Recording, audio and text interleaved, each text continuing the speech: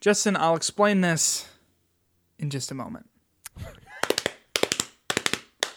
That's great. It starts with the Ghost of Tsushima and Hades. Fall Guys is a fun game. Bow, bow. Ghost Runner, Spirit Fair, Microsoft Flight Simulator. These are all some good games. Thank you for the good games. New Horizon, Watch Dogs Legion, Doom Eternal, Like a Dragon, FF7, Half-Life Alyx, Spider-Man, Miles Morales, Last of Us, Spelunky 2, Avengers Crash Bandicoot, Assassin's Creed Valhalla. It's the game of the year as we know it. It's the end of the year as we know it. It's the game of the year as we know it. We're Hitbox. Thank you. That was beautiful. I'm gonna. Thank you. It's a slow clap.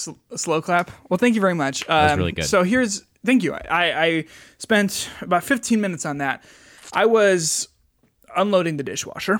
Okay. And in my head, I've been sitting on this for like a week and a half, by the way. Just so you know.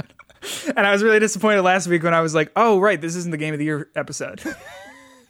So I was in my head going, it's the end of the world as we know. You know, obviously the classic Dishwasher REM unloading song, right? Yeah. Correct. For whatever reason, that was stuck in my head. And then I was like, oh, it's the Game of the Year as we know it. And I was like, oh, that can sort of fit in there. And then I was like, well, that's great. It starts with some earthquakes, a bunch of snakes and airplanes. Okay, that's great. It starts with the Ghost of Tsushima and Hades. Yeah. And then I sat down and stopped unloading the dishwasher for about 15 minutes and really, really thought about it and had to write it down. So I just imagine you sitting in the middle of your kitchen floor. Justin, that's literally what I was doing. I ran upstairs, got my computer, and I sat down immediately. Yeah, I again, have been sitting on that for a long time. And here's the thing. It's like... I showed it to Elena, and she was like, I don't.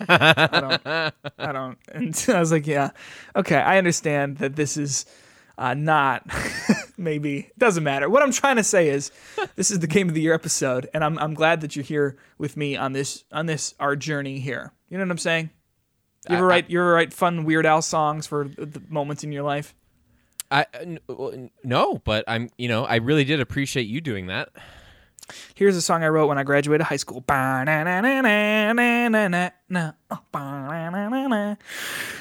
around the table. I don't know. I didn't have a I was like, wow, you really pulled that one up quick. And I said, you walk around the table, but you walk across a stage, Justin, a stage. I gotta be honest, and this is like always on like the icebreaker activities. Music and me, we're not friends with each other. I don't like actively hate music. I just don't actively seek it out. Sure. I don't listen to albums. I listen to podcasts. I understand. Right now, I've actually noticed I've listened to like significantly less music in just this year than I normally do, because usually for me, podcasts are an at-home thing and music is an in-the-car thing. Oh. And because I've been driving significantly less, I have not really been listening to a whole ton of tunes, which... it puts me behind in all the forums, all the chat rooms. People are just making fun of me left and right, saying, look at this podcast boy. He put down his guitar, picked up a microphone, and I know that sounds like it's sort of similar, in the music space. Right. But instead of showing off those golden pipes I have, I use my throat for talking instead of singing. That got away from you a little bit. Yeah, it did. But so when you're listening to music in your car, you have your guitar with you? Yeah, I'm playing along. Just sort of noodling together. I've got the window open so the net gets out there, and I'm sort of strumming as I drive. It's using your feet to hold the steering wheel. Yeah, it's sort of like a knees sort of thing, Yeah, I actually for Christmas, Elena did get me a little decal to put on one of my fretboards. That's the moth from The Last of Us. I'm excited. I might do that later today. I'm excited for it. Nice little gift. It is. But we're not here, Justin, to talk about I almost said Halloween, Christmas gifts and our own sort of little Weird Al covers of REM songs. No. We're here to talk about games because this is Hitbox.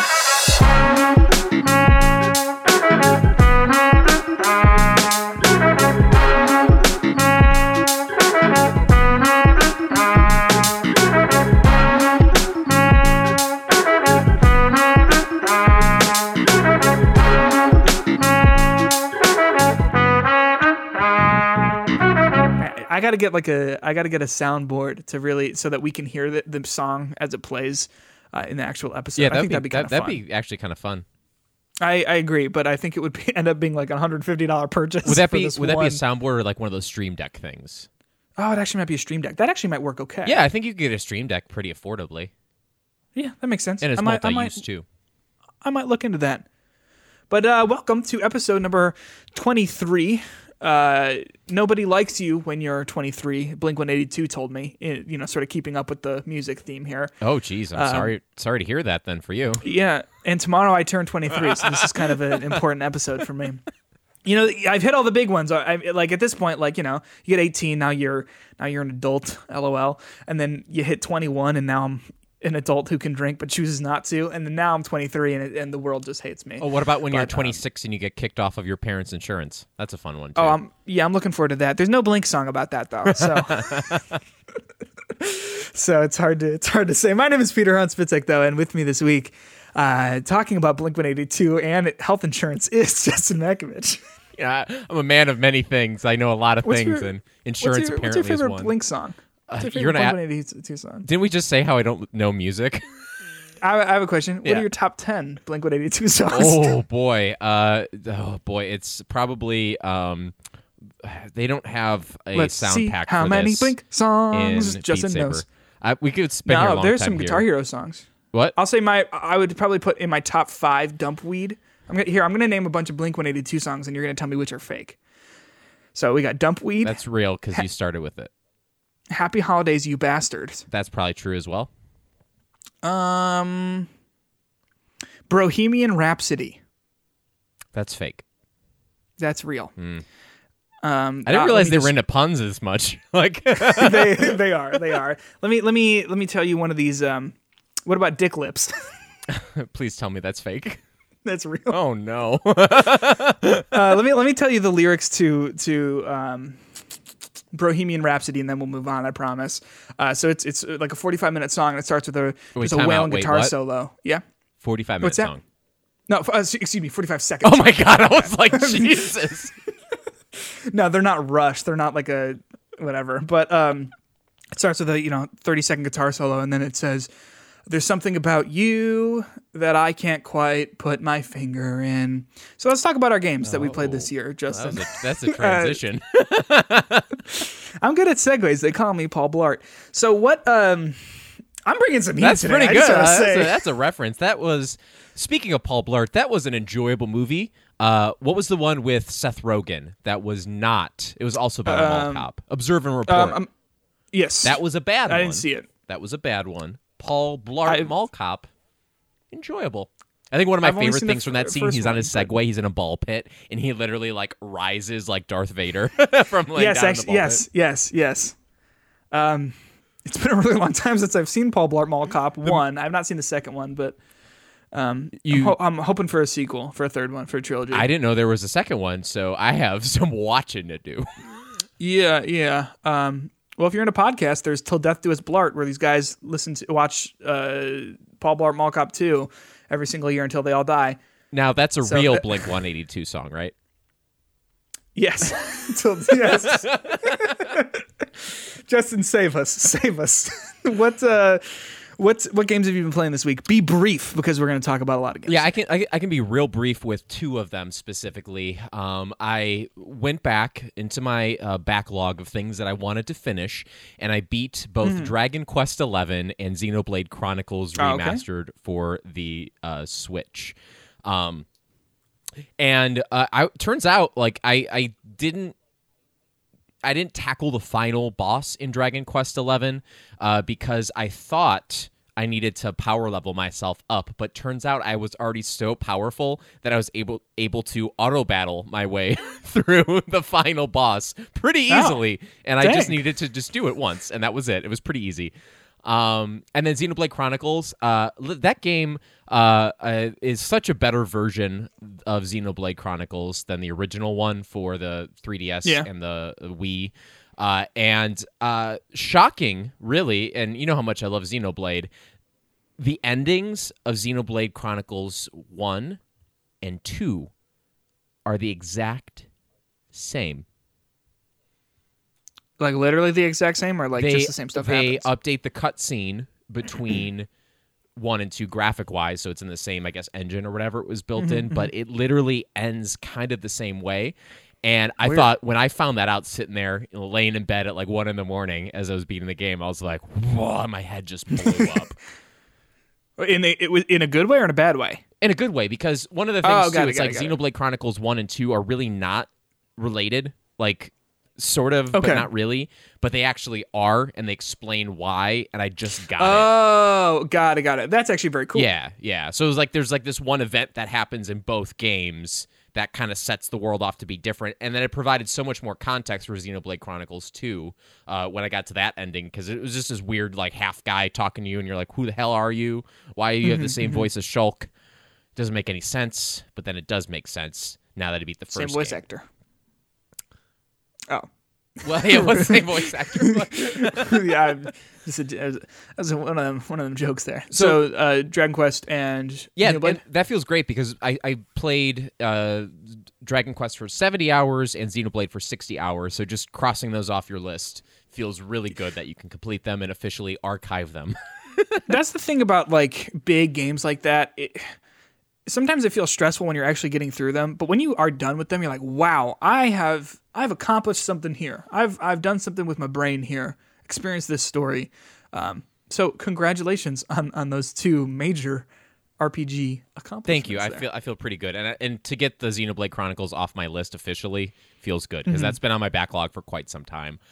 I also continue to play Cyberpunk and Yakuza Like a Dragon.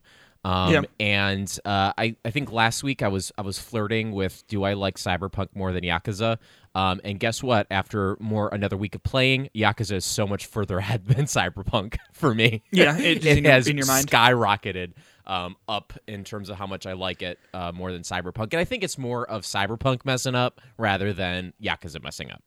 Or Yakuza taking it.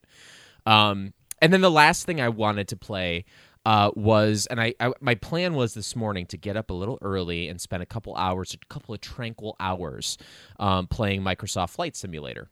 Yeah. Because I wanted to get that in, at least playing it a little bit before a Game of the Year discussion. So I downloaded it last night, free on Game Pass Ultimate, so I guess not really free. And it was all downloaded this morning, and I go in to play it, and it says, well, actually, there's 130 more gigs we have to install. Oh my gosh. And it's been since 9:30 this morning, and I only have 47 of those gigs downloaded. It's been taking forever. So this thing is like allegedly massive. It's probably like over 150 gigabytes on my computer. In total. So I can't add any thoughts about that to my Game of the Year list, but let me just tell you, a flight simulator, while probably will be a nice little niche thing for me to play, will not crack my top 10 this year regardless. I know that like hearing about this flight simulator that came out this year was sort of my entrance to like the whole genre. I didn't know, because I mean, like, I know, like, I've played like Train Simulator or like Truck Simulator, like when I first got a computer, I was like, "What's this about?" You know, but like I didn't understand, and I know that this might make me sound foolish. I didn't understand that like the time it takes to fly the plane is the real time it takes to fly the plane. Yep. So I was like interested because I heard that it's coming to Series X, wasn't it? At some point. Yeah, I believe they're going to release that sometime early next year. Yeah, but good luck with the memory on it. Well, right. I was kind of stoked though, because I was like, oh, I'm gonna go explore Australia a little bit more and really go and see those neighborhoods and fly over those places that I miss really bad. And then I heard that like, well, to get there, like, good luck. It's gonna be a 22-hour flight. Well, but, you can start at any there. place, and you can just start in the air, and you can make it as simulation-y or not simulation-y as you want. Like, that's kind of up to you. But I think it is much more of a niche thing rather than it being a full-out game that I would love to play every day. It's more like a model train. You know what I mean? Where like my grandpa would probably really like it, but I don't know if like I'd be like, oh, that's pretty cool, but then sort of move on. You know what I'm saying? So let me talk about the games I'm playing. So my PS5 came in the mail on Christmas Eve. I don't know what that sound was. As you might have, I liked it, but as you might imagine, on Christmas Eve, I just had a lot of time to play games, just a lot of time to myself. Didn't have to see family or anything like that. No, so I had about an hour on Christmas Eve to set it up, and then I played a little bit on Christmas, and then a little bit yesterday, and I have not touched it today. I've been working all day, but it's pretty sweet. It's pretty sweet. I've been playing Astro's Playroom. I got the platinum trophy on that. When I first booted it up, I was like, let's see what this controller can do. And then by the time I was done with it, I was like, it's a good game. I love this game. It's actually really good. And I know I was talking a lot of shade earlier in the year about it. Just saying like no one, like who's buying the PS5 and like super excited to boot it up and play Astro's Playroom. But actually, first of all, it's very good. Second of all, it made me nostalgic for like PlayStation stuff that I don't have nostalgia for. Like I had a PS2 to play Star Wars Battlefront 2. I had a PlayStation 3 at some point, but like that was not what we were Xbox kids and Nintendo kids. But like looking at all that stuff, it really made me appreciate like, wow, I'm not even like, this isn't even my thing. And I am sitting here being like appreciating it and feeling nostalgia for it, and seeing all the references and stuff was cool and fun. And also it's just like a very tightly controlling platformer game that also shows off the controller quite well. Yeah. I think the cool thing about, Astro's Playroom is that it shows you that PlayStation can like get you through this nostalgic memory trip without it being like campy. Because I think like PlayStation Battle Royale All-Stars, I think that game specifically, they like try to force that nostalgia a little bit too much with characters that weren't really PlayStation characters, and like just kind of throwing it in there. This is what we got. But like there's so many little references with those little funny like Astrobot people like dressed up as other characters that you wouldn't even like think of or like realize. And it is like such a nice compact game, and it didn't overstay its welcome at all. It was a pretty fun platinum in my opinion. Well, and that's the whole thing too. Like the only trophies I had to look up were the secret ones that were like, do this really specific thing. And at that point I had already gotten all the puzzle pieces and the artifacts and stuff. So how did you use the in-game strategy guide, I guess? What? Like the PlayStation, like they have like the it's hard for me to describe this. They have like the way to like the walkthroughs, the trophy walkthroughs, like in the actual system, or did you go on the internet? Oh, do they really? Yeah. So no, I didn't do that. Oh, okay. It's like one of the new features of the PS5. So got it. And I don't know, every game does this on a level that's this good, but like if it shows you like this is how you get this trophy, this is how you can do it. You can pull up the video next to you, like picture. Oh yeah, I remember that being talked about. And I used it, and it was pretty effective. I used that on this game and then Bug Snacks as well for a couple of the harder ones for me to get. But it was kind of nice just to do in the system. So Sure. Speaking of which, Elena and I started Bug Snacks. She has been so excited for this game, and it's actually it's fun. It's cute. I'm excited to get deeper into it. And I also started Spider-Man Miles Morales, also a good game. It's funny, I didn't know it was Christmas themed. So when I was playing it on Christmas Eve, and they're like having this story beat about Christmas Eve, I was like, whoa, like this is a Christmas Eve event. Like I thought it was an update. Like they just had this one scene, and I was like, "That's so niche. Like, who's playing this on Christmas Eve other than me? Because it's 1 a.m. You know what I'm saying?" Yeah. And then my brother was like, "Yeah, it's like the whole game's centered around that." I'm like, "That makes sense." I thought there was like a lot of bonus content for this one specific thing, but it's cool. And then I'm also still playing through Yakuza, Assassin's Creed, and Cyberpunk. There's so many games. There's so many games, Justin. Those will never end.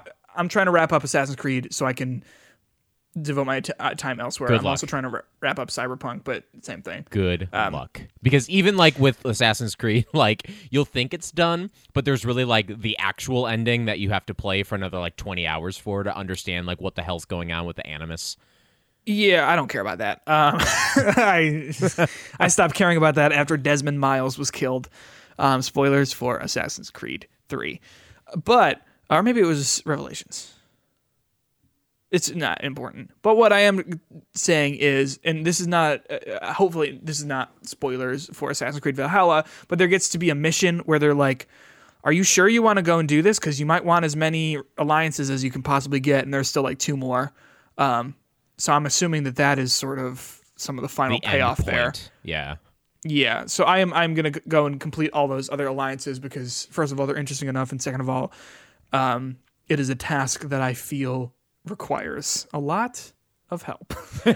I'll sort of leave it at that. But do you want to talk about our games of the year? I feel bad sort of breezing through all this, but I'm just excited to get into it and talk to you about it. Yeah, absolutely. Because I think some of the games that we've been playing probably might squeak onto some of our lists too. And I feel like this week has just been me like dabbling in a bunch of different stuff. Mm-hmm. And I feel like if we're gonna dabble, let's dabble in our top 10 list. Let's do it. I agree. So here's how we'll do it. Let's go sort of back and forth. Yeah. Yeah. Starting at number 10, working our way up to number 1. Or as we like to call it here on Hitbox, The Last of Us slot. So, spoilers for our Game of the Top 10 list. And we each have our own individual top 10 lists, and then we are going to kind of like assign points to each of these, and then come up with the Hitbox top 10 list of what, yes. This is the definitive Hitbox list. So your 10th place game gets 1 point, and your first place game gets 10 points. So and there could be as many as 20. Like this could be our top 20 list, assuming we have no crossover. No. It'll be top 19 because of The Last of Us. Definitely right. There's no way that's not.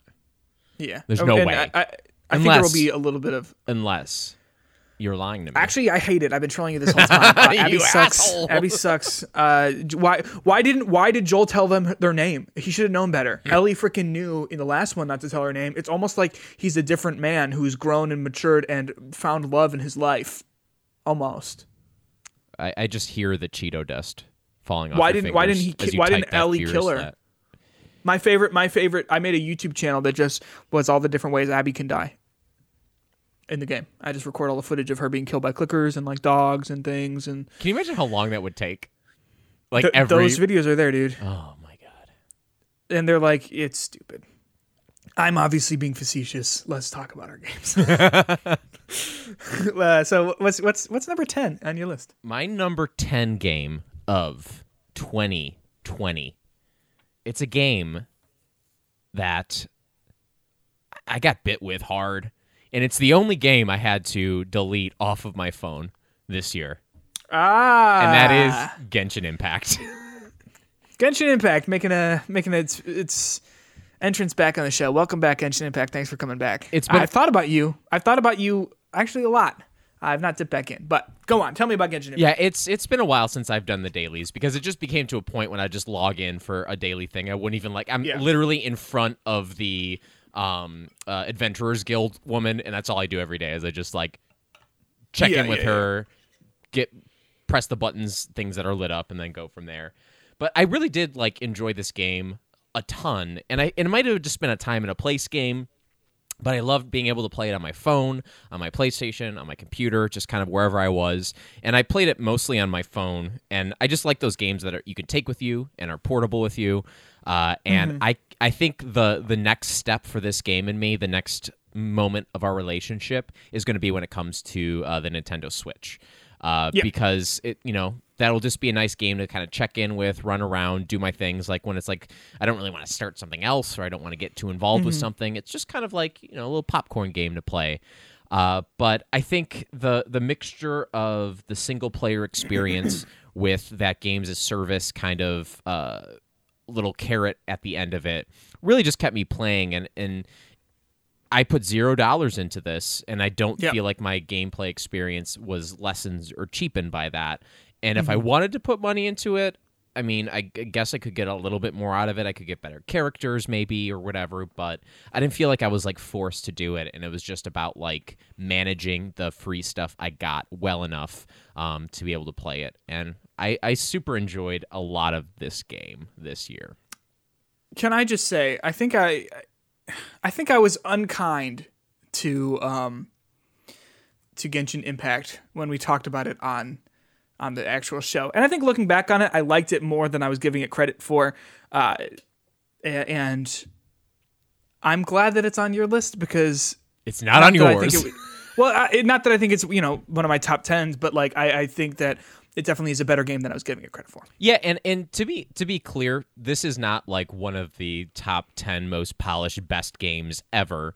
But to me, it's not how, on this list, it was just something that really, when I'm looking back at 2020 games that were things I talked about, that I experienced, that I played, Genshin Impact was one that I could not get through this year without mentioning as it being a good one. There you go. Can I tell you my number 10? Please. My number 10 is Fall Guys Ultimate Knockout. Oh. Now, Fall Guys is a game that I had a lot of fun with when it first came out. And it came out, I think, at a perfect time. It was like May, so everyone was sort of, we were in like month 2 of quarantine, thinking like, wow, this is going to start wrapping up soon, huh? Cut to December. But it came out in May, and I remember thinking like, this is the perfect game for right now. First of all, it's cute, it's fun, it's lighthearted, and it is a sense of like, it's not community obviously because there's no like voice chat or anything like that, but it came at a time when we were looking for something. Sports obviously had been canceled at that point, I think. I'm not a sports guy, so this didn't really have a whole huge effect on me, but I think people were looking for something to get sort of invested into in a competitive way, and I think that Fall Guys sort of did that for that. I also think it really benefited of being free on PlayStation Plus for a lot of people, myself included, because I don't think I probably would have bought it had it not been on there, But I think it is a lot of fun, and I think it loses its replay value as you play it more and more, especially like before the like second season, third season, whatever were coming out, because at a certain point you just know all the levels, and it gets to be a little bit more irritating than fun with the struggles of the actual gameplay. But I think it's a lot of fun, and I had a lot of fun with it at the time, and I think I probably played about 20, 30 hours of it between Elena and I, because it was also a game that was accessible to her, because it's, there's 3 buttons, move, jump, and grab. But it's a good game. I will say I was disappointed by Season 2, and I have not dipped into Season 3, but I think it might be sort of past its opportunity. Do you feel like, knowing what you know about the game now, would you have bought in it? Would you have purchased it? Yeah. Yeah, I definitely would have. Because that's the problem for me, sometimes looking at the price tag and being like, yeah, okay, everyone's talking about this. I probably would have, if it were that price, I probably would have waited until that moment had sort of passed. Be like, oh, I'll wait for it to be on sale when it's $5, get it for $5, and be like, okay, yes, this is fun, but like, there's not a lot of people playing this anymore. But it's good. It's because if you go back to playing it now, is it probably like all the people who are just like obsessed with it and like super good at it? Yeah, I'm sure. Like I said, I dipped out after a month or 2, and then came back for Season 2, and not enough had changed for me to really want to play more. Season 3 looks like fun as well, but same thing. Like I don't know how much content they're actually really adding, and how much they're just like 2 new levels. Yeah, I this game could be something that is really like interesting if they go like a Mario Party like route with it. Oh, that'd be great. That would be. It's weird. Go ahead. When it came out, like a lot of people were saying, could this be the thing that kills Fortnite? Because it beat Fortnite on Twitch viewers and stuff. And I think had they really changed, I think initially it had so much momentum, and then I think if they changed it up in that way and added, like a Mario Party type thing or whatever to it, I think that could have been a really strong contender in being a game that is still super relevant and still talked about a lot. But I just don't think it is. But sorry, I didn't mean to interrupt you. What were you saying? Oh no, I mean, to me, like this game is like a 2020 game. I think like this is like one of the conversation games of 2020, for better or for worse. And I think for Fall Guys, it was mostly for the better with how this game is talked about and people experienced it. So I think it deserves a spot on this list, but it is not on my list because I did not enjoy playing it. I was gonna say, I was like, well, if it's not number 10, then it's not on your list. Yeah, no, it's not. Yeah, let me just say, it didn't even probably make my top 20. There are some pretty bad games that would have made my top 20 over this one. And bad being a term of other people would think they're bad, but it just was not. I wouldn't say Fall Guys is like a game everyone should play. You know what I mean? Like I just think it was a fun experience, and I think it is a perfect like right place, right time game, and I think that was exactly what was sort of needed at that time. But I don't think it made, like, if it came out last year or next year, depending on what next year looks like, fingers crossed, knock on wood, I don't know if it would have the same effect. Does that make sense? Oh, absolutely. And I think a lot of the games on my list are kind of time and place games, just because of this was such a unique year for video games and quarantining and everything. And there was a couple other ones that are really gonna highlight that on my list. Awesome. Let's hear your number 9. Xenoblade Chronicles Remastered. Okay, and there it is. That was it. And this is one of the ones that some of you might controversially say it's not a new game, it's a remaster. But I am going to counter that by telling you there's a whole bunch of new content in it as well. They have that like second story that once you beat the actual game, you get to play, and it kind of takes place after the events of the original story. And there's like new content to it in itself. But I think what makes this game great, other than the fact that they actually make their mouths move like normal human beings in the animation with the remaster of the graphics. Oh, did they redub it for English? No, I don't know if they redubbed it, but like the other one, their faces were just like barely moving. Like they had like the da. They look like puppets when they talked, and like no facial expressions at all. This one you actually like saw them like animated a little bit better. But they also like improved the actual like quest system. They showed where items that you needed were, and it just made it more fun to play. And I would say the pitfall of this game is that there are a lot of like boring grinding stretches you have to go through in order to beat it. And by having the quest system so much better, it was just a lot easier to like play through and get to the end of the game. And I think the story is so epic and so interesting, and the kind of plot twists that it goes through really keep you engaged. Like there's like maybe 3 or 4 times throughout the game when the real enemy is reversed on you. Sure. And it's such a good story, and I love this series, and I love the gameplay. And I feel like this game, even more so than Xenoblade Chronicles 2 or the other ones in the series, I'm still only scratching at the surface of the gameplay for this. It's great. It's fun. I highly recommend it, and I did put 60 plus hours into it this year, so it's kind of hard for me to argue that I did not enjoy it, because I would not have done it if I didn't like it. So, good game. Well, I'm glad that it was what it was for you. I will say this. It's on my list. I'm just kidding. Oh my God, I was like, when did you fit that into your schedule? No. But I knew that for a moment I would make you very happy. I did. I was like, oh no. But here's the thing, though. Even remasters, reissues, they can count. It's our fucking podcast. Like, oh no, I don't care. They can count, but like, I don't feel like all remasters are treated the same. Like, for example, the Super Mario All-Stars bundle. It's really hard for me to look at those games and tell me that those are like new games to like add to the equation, because they're literally just kind of ports from one thing to another. And even though they came out this year, I don't think enough was done. But like a game like Xenoblade Chronicles, when they completely redo it, I think it's worth it. But again, it is our list. We can say what we do want. Whatever we want. And to me, this is a game I put a lot of time in this year, and it deserves a spot.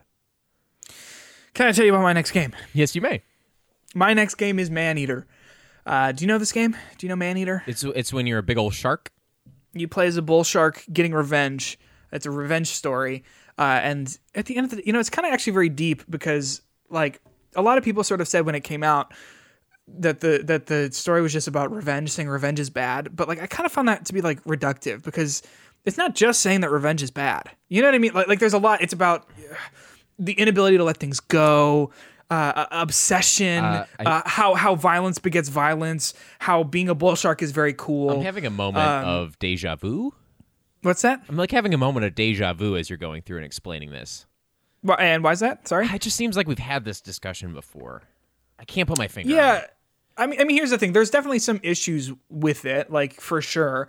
But I thought performances by Ashley Johnson, Laura Bailey, Troy Baker were all really good. When that shark picks up that guitar, oh man, that was a moment. Well, top moment of 2020. It's wild because it's like just shredding on this guitar, but it doesn't even have hands. It's just fins, No, I'm just kidding. It's basically Shark Tale, the video game. But no. So you have you played it? Did you play Maneater? I have not. So you play as like a bull shark it is a revenge story, where your mother is killed and they rip you out of your mother's womb and they throw you into the ocean, and you are gonna go kill the people who killed your mom. And it's actually kind of cool. And it's like it's basically like a Shark Week documentary, but you are the star of it, and it's narrated by some guy who's on like Rick and Morty. I don't watch Rick and Morty, so I don't know anything about that. But I thought he was funny. I thought his performance was really good. I think his name is like Peter or something. I might be making that up. I believe you. But I think he's the dad in Rick and Morty, if I'm not mistaken. But again, I don't know anything about that. It's Chris Parnell. Yes, I was way off. Not even close. Not even a little bit close. But it's not a great game. Like, it doesn't look very good. It crashed on me multiple times. The combat is kind of samey after a while. But here's the thing. The narration is really funny. It's really interesting. The whole sort of game in general is just really satisfying. And I think a caveat to a lot of these games is this the best game? Is this the best made game that I played this year? No, but it's the one I got a lot of enjoyment out of. And for that reason, Maneater is on my top 10 list. Additionally, sharks are like one of the most, like, I don't know why they're not in more video games. Like, the only other shark representation I can think of is like, well, they were in 3 out of 10, if you remember that game. The game they were making was a shark game. Yeah.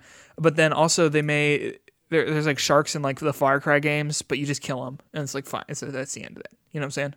Yeah. Give me more shark There's games. also sharks in Assassin's Creed Odyssey. Okay. I cannot confidently tell you if they're in... Oh, maybe I'm thinking of alligators. Maybe There's definitely alligators in Origins. Or crocodiles, because they're in the Nile. Or is that in Egypt? Yeah. You're asking the right questions. Okay, but what I'm saying is there should be more shark games, and Maneater is an excellent addition to the shark PG genre. That's a new genre. That's 2020 in a nutshell. Shark PG. Yes, it is. Yes, it is. What's your next game? My next game is one that I feel like has been overlooked by many people. Forgotten by most people. And in fact, if you ask most people when this game came out, they would not have told you this year, and that is Dreams. I really highly thought that game was interesting. I thought that game was unique, and I think that game is something that could, I'm going to put the asterisk on it, could be something extremely special. I mean... Personally, like, it was something that I keep coming back to and going to and looking at, not every week, not every day, once a month, kind of pop it in, check it on, play stuff. And just how easy that is to do is really kind of cool. What about you? I mean, not if it's on your list or not, but, like, is it a game you've been thinking about? You know what's weird? I was thinking about it today and earlier this week. Because I think it did get sort of the short end of the stick in terms of when it came out and everything, because I think it came out right next to like Final Fantasy VII Remake and also the beginning of the pandemic. Don't quote me on that, though. It was at the beginning of the year, wasn't it? It was during Valentine's Day. Okay, so yeah, so right around what a when dream that was. You know what? Yeah. But, it's like, I was thinking back, and I was actually listening to another podcast that mentioned Dreams, and they were saying about all the really, really cool stuff that they experienced in there. And I want to go back and dip in, because I think when we talked about it on our episode, I don't know if I played it long enough to really find a lot of great stuff, because there was definitely some things that I remember, but maybe I remember them for the wrong reasons of being like, yeah, that was busted, dude. There's a game where you play as Garfield, you know what I mean? Or like stuff like that, which is... not maybe what you want to be remembered for, but it is something that I have considered dipping back into, just because, as more time passes, I assume more people are making it, but I also don't know what the player base looks like on it. Player base or not, like how big it is, it's the community that is engaged in it is extremely engaged in it. And I think Media Molecule has done a really good job about doing these jams, and they have awards that they give out for this stuff. Like, even if you like log in during a certain event, you get like specific little sprite characters that you can use. Imps, I believe that's what they called. Yeah. And I think like, when I first was playing it, I was expecting this to be the game that never ended, because there'd be so many different things that came out of it. Like, you could play creations until, the end of time and like get something out of them. But it's really not a game about gameplay. No. It's a game about, and this is going to, oh God, I hate myself for saying this. It's a game about experiences.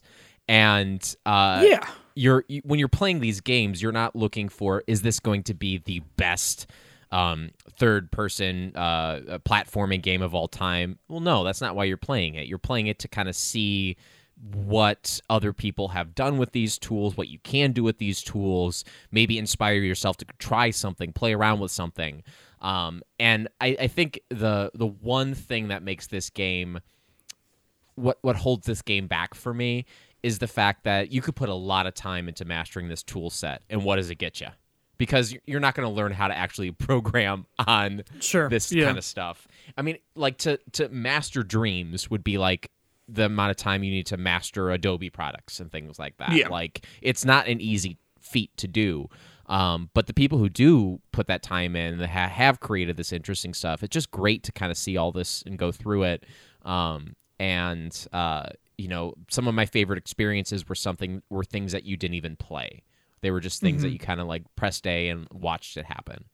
I think I think maybe we talked about this actually on the episode, but it reminds me a lot of like addictinggames.com or like other Flash game sites where it's kind of like, you're not going to find a game that you're going to play for hours and hours and hours and like have a really deep and meaningful story. I mean, you might, there are a handful of things in there, you know, like, I mean, I think about Arch Dream every so often. We're talking about how it was like the Pixar movie Soul that just came out. It's so weird how similar. I was watching the movie and I was like, oh my gosh, they ripped freaking Media Molecule off. Anyway, it's not that similar. Similar enough. But it is like, it is the kind of thing where exactly what you said, those little experiences, those little like, oh yeah, that is kind of fun and interesting. I think we talked about this in the episode again as well. But like, I really appreciated the one button jam games that they did where it's just, games are one button, and you got to figure out how to make the game with one button. So I see why it is on your top 10 list. It is not on mine, unfortunately. Yes, so sorry. Oh, it's okay. I'll forgive you. Thanks, because my next one is a game called Doom Eternal. Now, I know that I think last week you had said that it made you feel really like embarrassed. But it's actually a much deeper game than I think a lot of people give it credit for. You know, a lot of people sort of finish the game and just said like the message is about revenge is bad, and I find that to be a little bit reductive because to me it's like he's broken. Violence begets violence. I'm just kidding, but no. So Doom Eternals is great. It's not for you. I'm sorry, but then don't play the first one as either because it's just more of that. And I think like I wrote this somewhere that. Like, I think sequels are done a disservice when you say, like, oh, it's just more of that other thing. But I think Doom Eternal sort of benefits from that because the first Doom is great. So that means that this Doom is also great. And I think it turns just about everything up that the original Doom did. The only problems I really had with it were, like, they gave you a little bit too much stuff. You have so many different weapons in your arsenal that it does mean that, you know, that whole play your way kind of thing does work. But at the end of the day, I really don't think you can beat using a shotgun that has a grappling hook on it.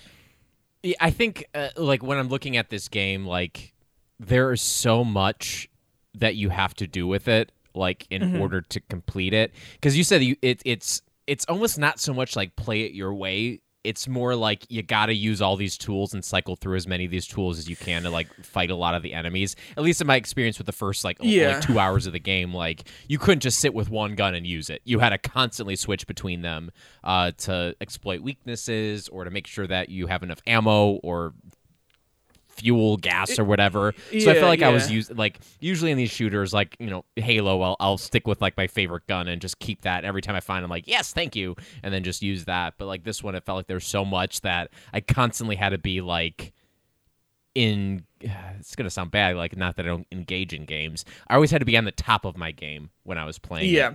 Well, the thing that I think is interesting about that is that like.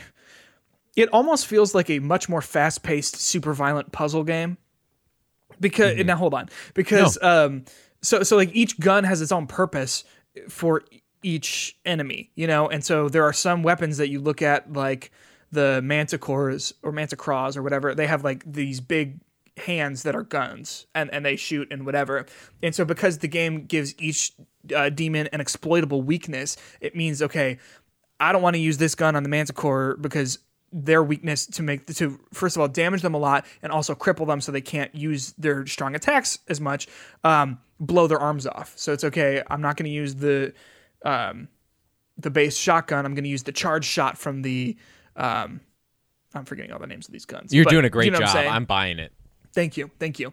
So that's what it was sort of to me. It's less that like, I don't get to use my favorite guns as much, but it is more like, okay, some guns aren't going to be effective, so you have to cycle through and figure out what those weaknesses are and all that kind of stuff. Yeah. And it's just also like, I think really good fast-paced action. I think the puzzle shooter, like, it's maybe not the most accurate, but I totally like think that that's a good way of describing how the combat works.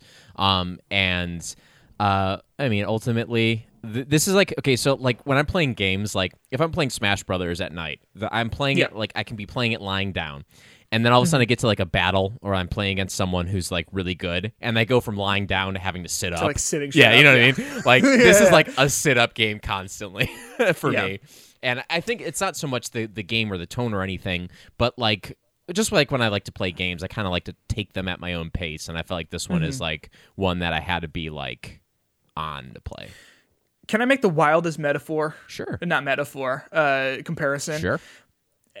I think it's kind of like Pokemon, where like you can brute force your way through these encounters and say, okay, I'm only going to use the super shotgun. I'm only going to use my starter Pokemon.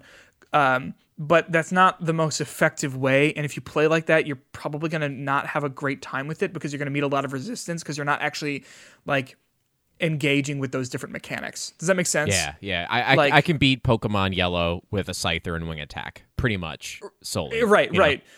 But you might not have a great time when it's time for, what is that, the Rock Gym? Is this what? He's a bug. Scyther? He's a bug. I'm thinking of Steel. Wait, what does Scyther evolve into? Caesar. Well, not in Pokemon Yellow. You're kind of stuck. That's true.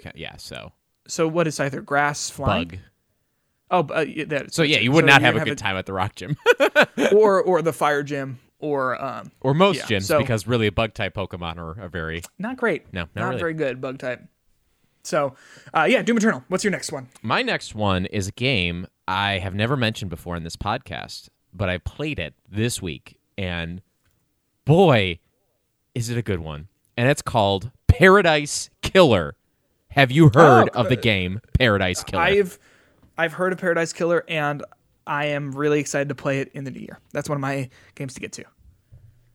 Okay, so for the audience out there, Paradise Killer, I guess the way to describe it, it's almost like Return of the Obra Dinn in a way. It's a first-person kind of find your clues exploratory game, except the difference is it's way more emphasis on exploring. And the map is pretty large, and this is where it really gets complicated. This story is batshit insane, like in terms of like what the world you're in, because it's not just like you're living on a paradise island. You are living in this weird alternate reality type of world in which there are these godlike creatures who have created these islands to try to find the perfect paradise. And they basically kidnap humans and they put them on this island, and then they see if it works or not. And every single time they get to these islands, something happens and demons invade it, and they have to kill everyone on the island and start again.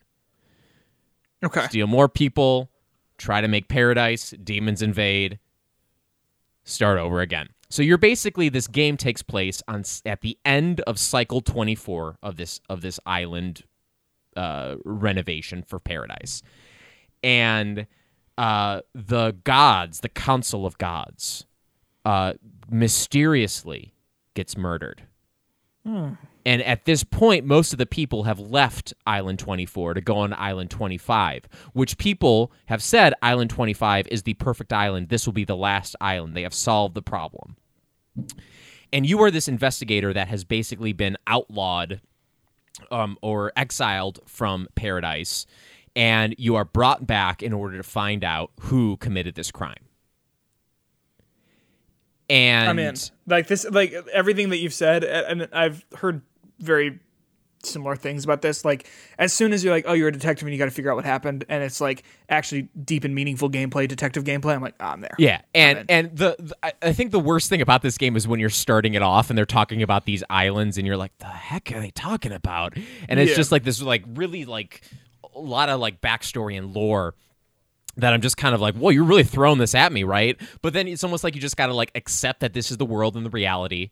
This is what happens. There are some humans, some gods that you're talking to. And then once you like get over the initial like lore background and the fact that this is nothing like the real world, then you start to like hate and root for certain characters, and like in this canon like start to be like, all right, you're totally guilty of this, and you start to really get on top of people for it. And there's basically, I think, 8 suspects or 8 people, NPCs in the world that you get to interview, and they're all scattered around this map in like far off locations. And it starts off, you're just walking around this world, and you can jump, and you're looking for things, but then you can start to upgrade your movement throughout the game, so you can get a double jump. Okay. You can get a dash. You can eventually get a thing that highlights the collectibles in the world. And the world is filled with things to collect. There's these blood crystals that you can use to fast travel. It's a limited resource, so you have to use a limited resource to fast travel. Or you use these blood crystals to unlock more upgrades, to unlock save points, to buy sodas, which are another collectible that you need in order to beat the game. It's weird. But the actual like story and the mystery is so cool because you can essentially, from the moment you start the game, you can go to the final trial and end it. Without having I've heard any that the clues. ending really changes depending on like what you find and what you discover and whatever. Does it change? They keep telling you in the game, because there is like a right answer, more or less, to it. Yeah. But they keep saying that you have to find your own truth.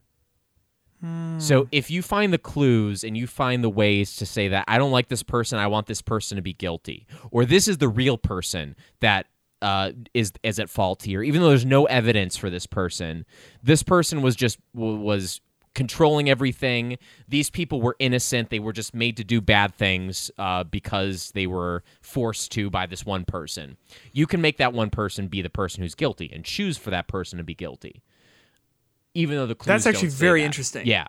That's actually extremely interesting. Wow. And the way the actual like clues are laid out is you have these like questions that you put in your computer journal, and you can answer the questions, and you can kind of see like, these are the tasks I have to find out, like where's the murder weapon, where was this person, where's their alibi, can I check this alibi, and then you basically have to like find in the world places to do that. And some of the stuff you find out by interviewing people, some of the stuff you find by like getting into hard to reach locations, other stuff you just kind of like, as the story progresses, you just start to understand it more, and as all the webs of people come together, you start to understand like what the actual truth is.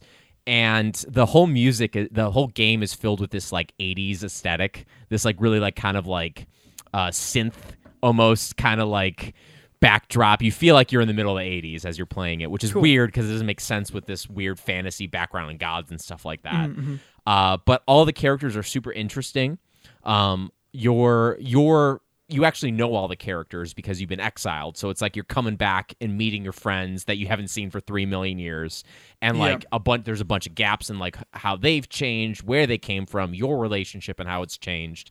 And the game itself is probably like 15 hours to beat with all the clues and stuff. And there's no replay value probably at all, really. And I mean, you can choose to do the final trial over again if you want. That's nice. But the actual game itself, like once you know the answers and once you have the clues, then it's just kind of like, I don't know, I go back into this. But I super enjoyed it a lot, and it just for like 2 days straight, I was like just hooked on the story and going through the exploration and knowing this world and finding these characters and like trying to find out who actually did it. It was great. Where did you play this? Switch. See, that's the right answer. Oh my god, absolutely. I saw this tweet, and I think I tweeted it from the Hitbox account, where it's like regular games, and it's like people just like clapping when they come to Switch, and they're like, ah. That's exactly where I would want to play that. Cool. I had heard about it from somewhere else, and hearing it from you has cemented in that is one of the games that sadly I missed this year, but we'll be dipping into in the new very very unique, very interesting. Highly recommend. And for a game I played only a couple days ago to crack my top 10 list, I think that tells me something about how much I enjoyed it. Yeah, sure. My next game, if I may, is The Pathless. Now, I talked about it briefly on the show.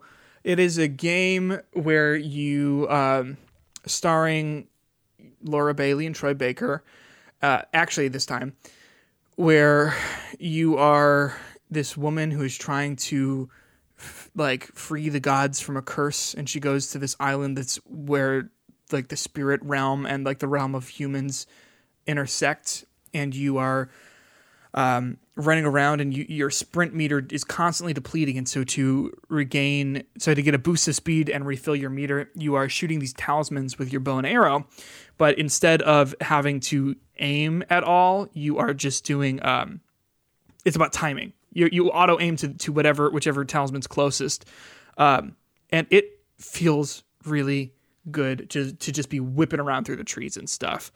I've actually kept it downloaded on my PS4 so that now that when I go to the PS5, I'm really excited to see how it actually works with the adaptive triggers. I hope, it's one of the PS5 launch titles, so I hope that they do something cool with it.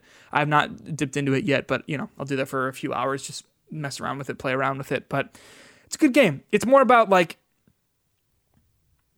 tone and about atmosphere than it is about telling like a really complicated and deep narrative. I mean, that stuff is there definitely because you find these like the souls of people who have been killed in these like horrible giant wars for the gods and stuff. And there's lore bits and stuff there, but it is it's remarkable. It's very, very good. And the more that I've thought about it, the more I've liked it. Yeah, I think like even just saying like movement is like one of the major like positives of this game. I think for any game to say that just is like, well, just about every game has a character who needs to get from one place to another. And most games, it's not interesting or fun. I mean, there's a great video by Rasputin on YouTube talking about like why he doesn't like fast travel, because it sort of ruins the idea that like getting around is fun and having interesting things be fun. And Giant Squid Games, I think is the name of the developer, published by Annapurna Interactive. They did like Edith Finch and they Outer Wilds. They made it so fun to just move around, and to the point where like you figure out, okay, I've got to go here, and then you get there and you're kind of like, I kind of want to zip around some more. It's a good game. It's a very, very good game. Yeah, it's on my list of things to pick up eventually. Is it on the Switch? No, it is on the phone though, if that's your thing. But so I don't think you would have the same experience. Hopefully, it'd be on Switch if it'd be on the phone. But this just seems like a perfect like every game on my list would be so much better served on a Switch for me. But like just kind of like playing it and like going around with it, like I like that idea. Yeah, here's the thing: it really depends on if the PS5 adaptive triggers change anything about it, because when I played it, I felt like there was something a little bit missing with using regular triggers. So I'll get back to you on that and let you know if it eventually does come to Switch, if that is a good place to play it, because I think that that kind of makes a big difference. You know what I'm saying? Yeah. What's next? What you got? My next game is a game that you asked me a year ago, would this be anywhere near my top 10? Nay, would I even have played this game? And my number 6 game is Yakuza Like a Dragon. Yeah, there it is.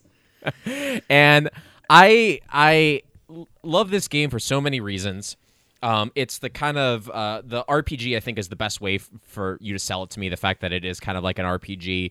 It's an RPG in the vein of like the Persona and specifically Dragon Quest type of style that I really do like. And like the gameplay itself is great, but the story is just so engaging. I've probably put 26 hours into this game at this point. Wow. Okay. And the kind of twists and turns the story takes is really interesting. The characters are all very deep and interesting. And the gameplay opens up to a level that is so much better after the first like 10 hours or so, because I initially my complaint was that I'm not really playing this game, but you do. And once you really get into the combat and start thinking about it, being strategic about it, thinking about what are these subclasses I'm going to be giving my characters, what are the best subclass, or the jobs is what they're called. What is the best job to give my character based on their stats and stuff?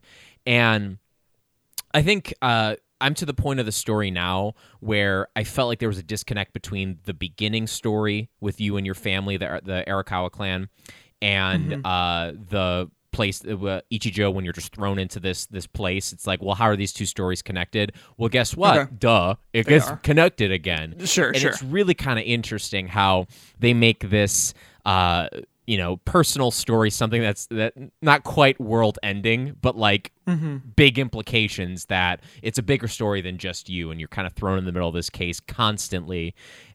And I think the one of the biggest things of praise I can give this game is that it really makes me want to play other Yakuza games. Sure, yeah. And they're not going to have the kind of gameplay that I'm really digging with this.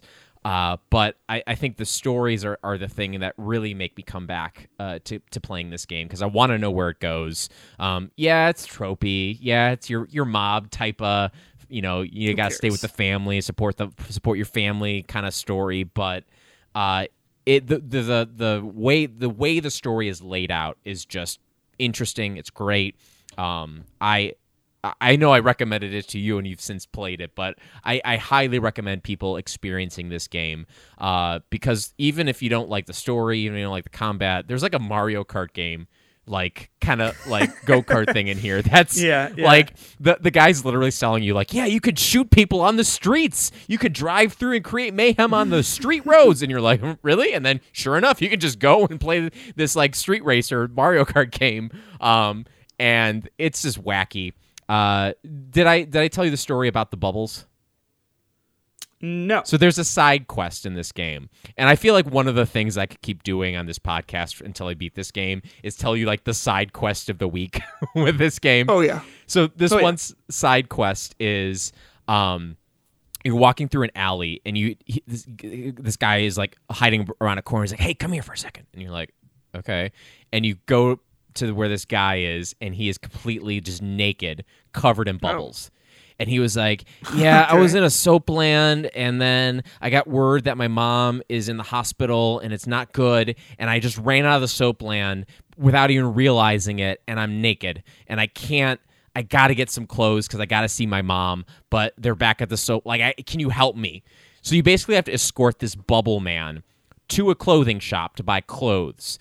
And there are a bunch of like obstacles you have to avoid, and a bunch of people like throwing water around. And if he gets hit with the water, it's like fail state. So you're basically having this bubble guy, and you're trying to like go past like street cleaners and fire hydrants that are going off in order to get him some clothes so he can go see his mom in the hospital. And it's so stupid. And it's like from where the serious tone of this major like Yakuza story is, and then you have this stupid guy who's naked with bubbles. It's just I love it. It's great. That's really funny. So let me say, I've not played enough Yakuza to put it on my list, but I think I think that'll be my one regret from this year is not getting that when it came out and putting a lot of time into it. It is the kind of game that I can see where it would go on my list, and I think it would be probably around where you've got it right here. It's wonderful, and I'm enjoying my time with it, and I'm engaging with it in a way that I did not expect to. It's a great game. It's a good one. It's a pretty good one. All right, next up for me is it's funny. We've talked about a lot of these games on this show. It just shows how much you can talk about in 23 episodes. Carrion is a game we talked about when we did a bunch of indie stuff. You play as the amorphous monster that goes and is trying to break out of the facilities being captured in. And it's really, really, really good. I'm not really a Metroidvania kind of guy all the time. I think that genre is fine, but I also think it's not maybe for me. And the Carrion does a great job sort of easing you into it. It is sort of like an anti-horror game where instead of you being afraid of a monster, like trying to hide from an AI monster that's looking for you. You are the monster. I would compare it to like Rampage. Did you play Carrion? I'm forgetting. I have it downloaded on my computer because it's on Game Pass. It's just not one that I've started. Mm-hmm. I mean, you could, get through that in 2, 3, 4 hours, depending on how quickly you're getting through it. Well, no, I got to marathon games like Paradise Killer. Yeah, you're right. I got to escort people who are naked in bubbles across the street. Yeah. Like I got things to do. But it's good. It's like Rampage. You just go and wreck stuff and eat people, or don't. There are certain enemies that you have to eat, otherwise they're going to attack you. But then there's just like random scientists who, if you don't need the health, you don't have to eat, but they're still freaking out. And so there's like a certain amount of joy that comes from like busting into a facility, blowing everyone up, and then one guy being like, "Tell your friends, like you will survive this, but don't you? I don't ever want to see your face again." Very similar to a game later in our list, potentially, called The Last of Us Part 2. Now, is this a game about revenge? Yeah. And here's the whole thing about Carrion, though, is that, like, literally jokes aside, it is about, hate begets hate, violence begets violence. They're attacking me, I'm attacking them, but who really is the bad guy here? Is violence bad? Sure. Is that the main point of the game? I don't know. It feels a little reductive. What's great about Carrion also is, the voice cast with, Ashley Johnson and Laura Bailey. Is this the Pathless? Yep. Yes, it is. Well, I'll say this. When I rolled credits on the Pathless, I was sitting there like, Laura Bailey, Troy Baker, and I was like... To be clear, there's no human words in the Pathless. It's not in English. I don't know if it's in some other language I don't recognize or speak, but correct. So it could be a human language. Could be a human language. I don't know if it is. It's like not set on Earth. It's like a fairy tale like thing. So, but I joke there's no voice acting in Carrion other than these sounds. Ah! So that's really it. There's a lot of scared people in lab suits and scared people with guns. But it's a good game. What's your next game? My next game is a game that if it's not on your list, I will be shocked. In fact, what you got? I can guarantee this game is on your list. Well, you got. I say this and I'm immediately stepping back out of nerves. What is it? The game is Animal Crossing. Oh, it's on my list. Oh, thank God. I was going to be like, it's on my list. The one thing I'm staking myself on. It's Animal Crossing. It is my number 5 game. So now I'm in the top 5, and I think, to be fair, all of these top 5 games, I think, are fantastic games, with the exception of Animal Crossing. Yeah, what's weird? And like, the thing about Animal Crossing is similar, I think, to Fall Guys is it was the perfect time, perfect place game. And I think it's hard to, by definition, it's impossible to look at anything objectively. But I think it's hard to think about how you like it in a more objective manner because of when it came out, and I'm hopefully not speaking for you, but what it might mean to you in when it came out. Because personally for me, like, that was how I talked to Elena. Like, that was how he hung out for like 2-3 months there. You know what I'm saying? Yeah. So like, it's just like, it's hard to look at that and say like, it's a great game or it's a not great game, because how do you remove your emotions from that? You know what I mean? But tell me more about I Animal would Crossing. say objectively, it's not a good game. Like, in terms of like, it's getting better. It's just hard to throw out on the word objectively, but go on. It's getting better. Yeah, I don't want to. I think they're making updates to fill out the content. A lot of holes and issues that people were having it. But in terms of like, we've talked about how like joke it was that this was named best multiplayer game, when how exactly archaic and old the multiplayer feels, and how hard it is to get on your friends' islands and stuff.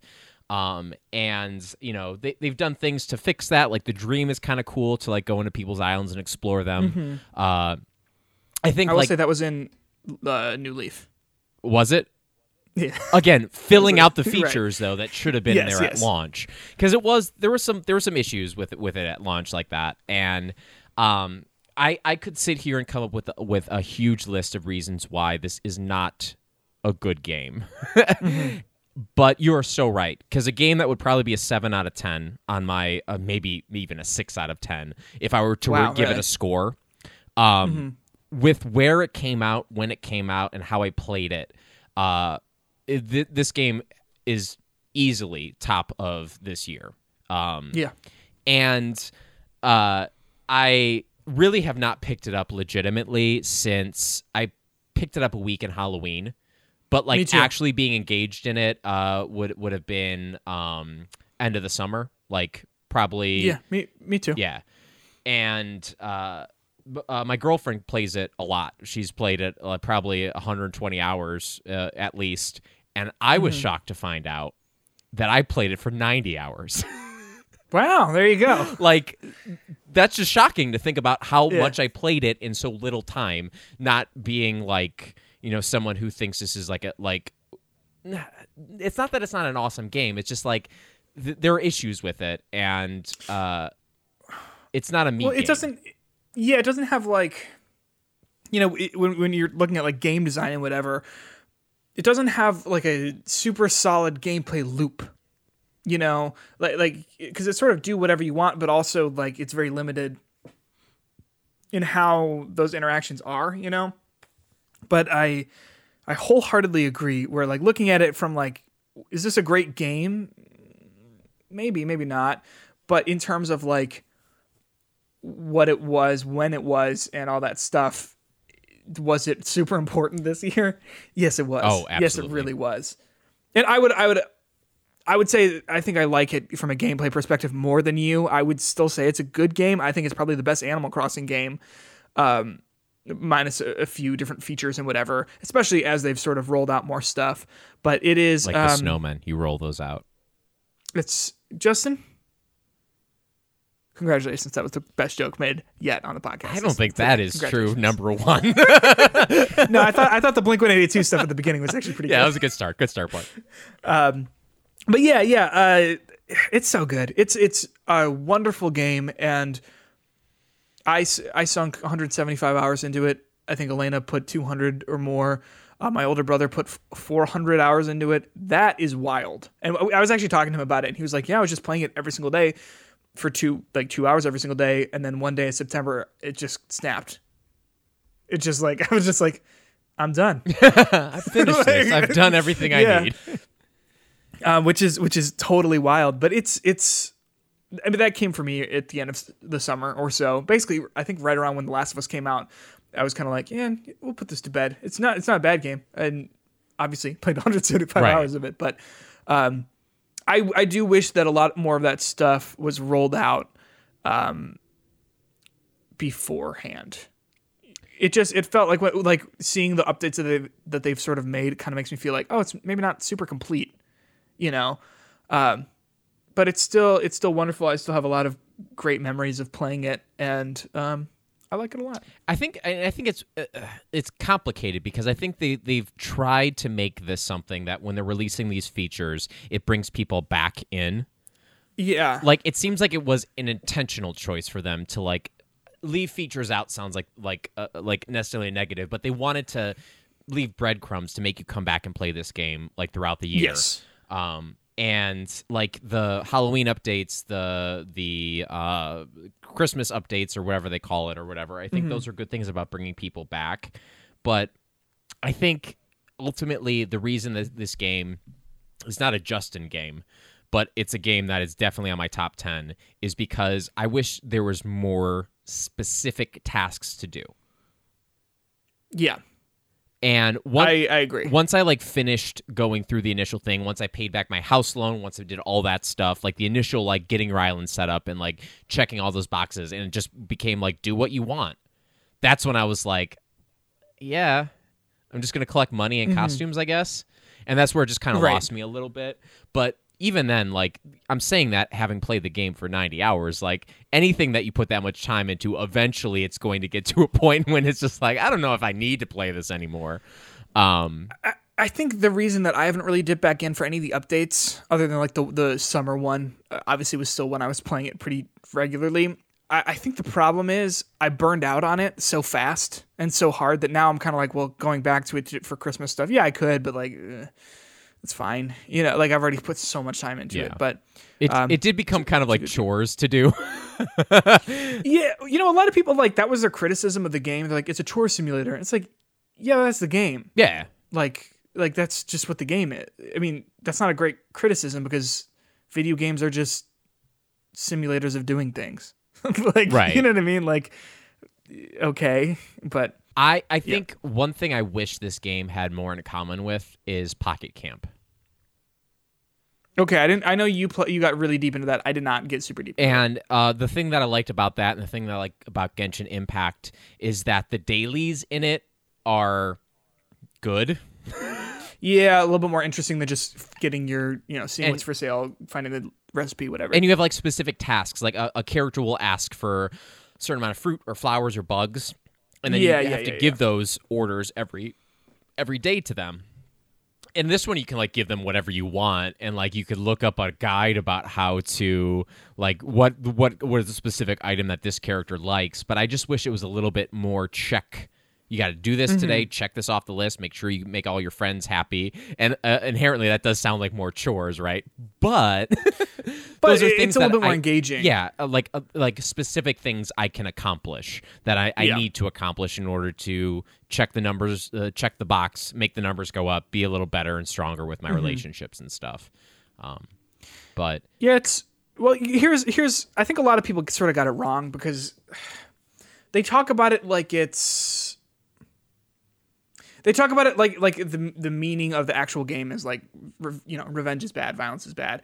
And to me, that just is a little reductive because... You see that whenever the cockroaches come back?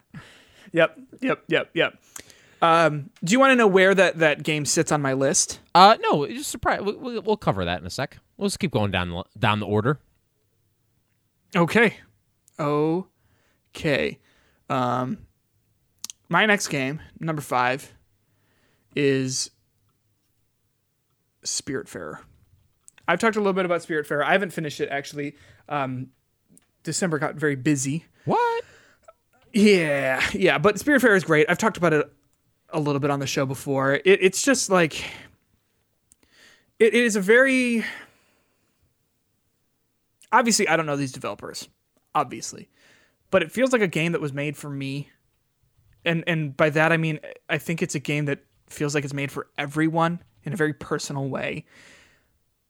You bring if you haven't listened before or don't know what it is, you play as the Charon, who is the person who chauffeurs the dead into the afterlife, to the great beyond. In like Greek mythology, you play as his replacement. He retires, and then now it's up to you to go pick up lost souls and deliver them to the Everdoor, where they move on to become constellations. And it's beautiful, makes me cry every single time. But basically, each of these like people that you meet, these souls, they're all like animals. It's very Animal Crossing meets Stardew Valley kind of, and it's like I see people, maybe not people who've died necessarily, but people in my life in all of these different characters who I've had to maybe let go. Or people who I know eventually I will have to let go because, everyone dies and that's just how life is. And I don't mean to bring it way down, but like it is so bittersweet in the way that those sorts of themes and those sorts of moments are. And I think it's just beautiful and it makes me cry every time.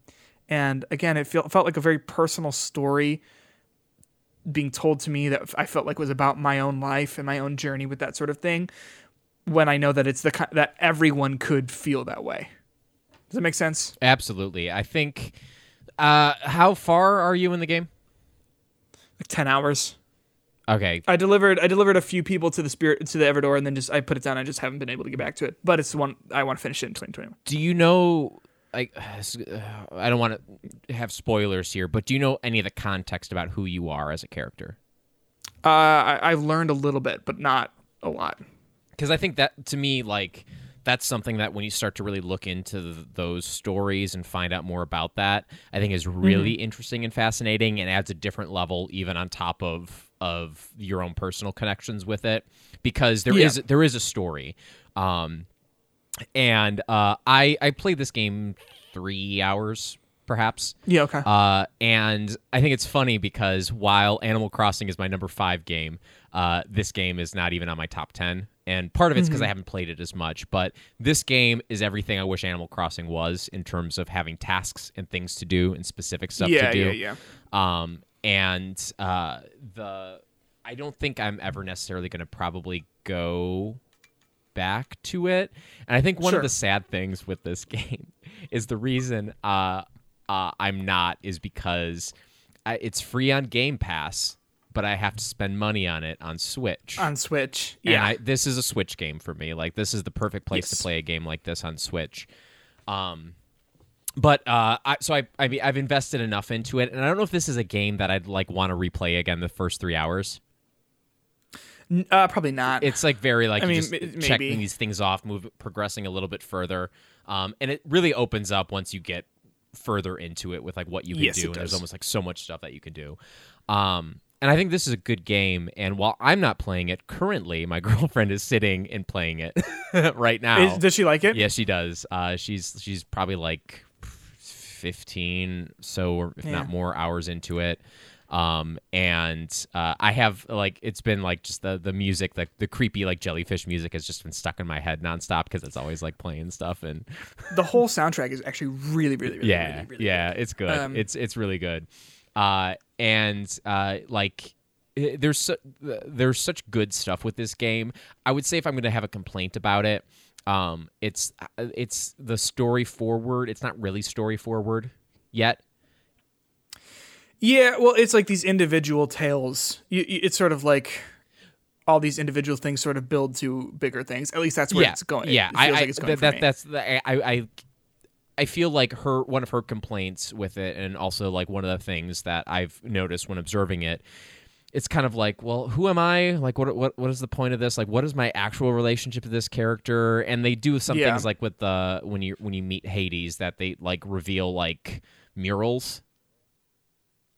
Sort of. Yeah. Not every time. Not every time, but like but at least with like the first spirit you put in there, and it starts to just like unravel a little bit about that background. That I just wish that you knew more to begin with, because I'm gonna spoiler. I looked up on the internet what some of the stuff is, and it's really interesting. I'm not. Okay. But like, it's just really interesting with a lot of their choices, and maybe that's like one of the reveals that they come to at the very end. But I think like who these characters are, their relationships. I think that's some of the best writing and the best individual, like you were saying, individual stories. I think of. Not only like this list, but I think of this year, some very emotionally touching stuff. And I think it's even more, going back to our Game of the Awards discussion, Games for Impact. This one, I think, really is nailing that impact. It did. I have feelings about that, but alas. But I don't want to hear your feelings about that, Justin. I want to hear your feelings about number 4 on your list. This is I think where we're going to start to intersect a little bit. Maybe a little bit more. I would be shocked if we have more than one remaining that are similar, but pleasantly surprised. Okay.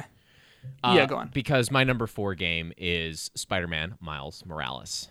Okay. I think with that, you saying that, it makes me think that we are actually going to not have that much in common here. But go on. It's a good game. I was a big fan of the Marvel Spider-Man, or whatever they called it. It's the Insomniac one? Yeah, the Insomniac one. But this game, I think, is it's smaller, and I know you said that like it was 40% done, and you haven't been playing it that much, and I think that is something that does not hurt this game. I probably played this game 20 hours to get the platinum, and I'm done with it, and I don't think that's a bad thing. Like 20 hours is a long time to play a game, Yes. And the story itself, like when I did the second playthrough, you can get through that story in, I think I said like 4 hours, maybe 4.5 hours. If you're really just pressing through it, and you're not doing any of the side activities.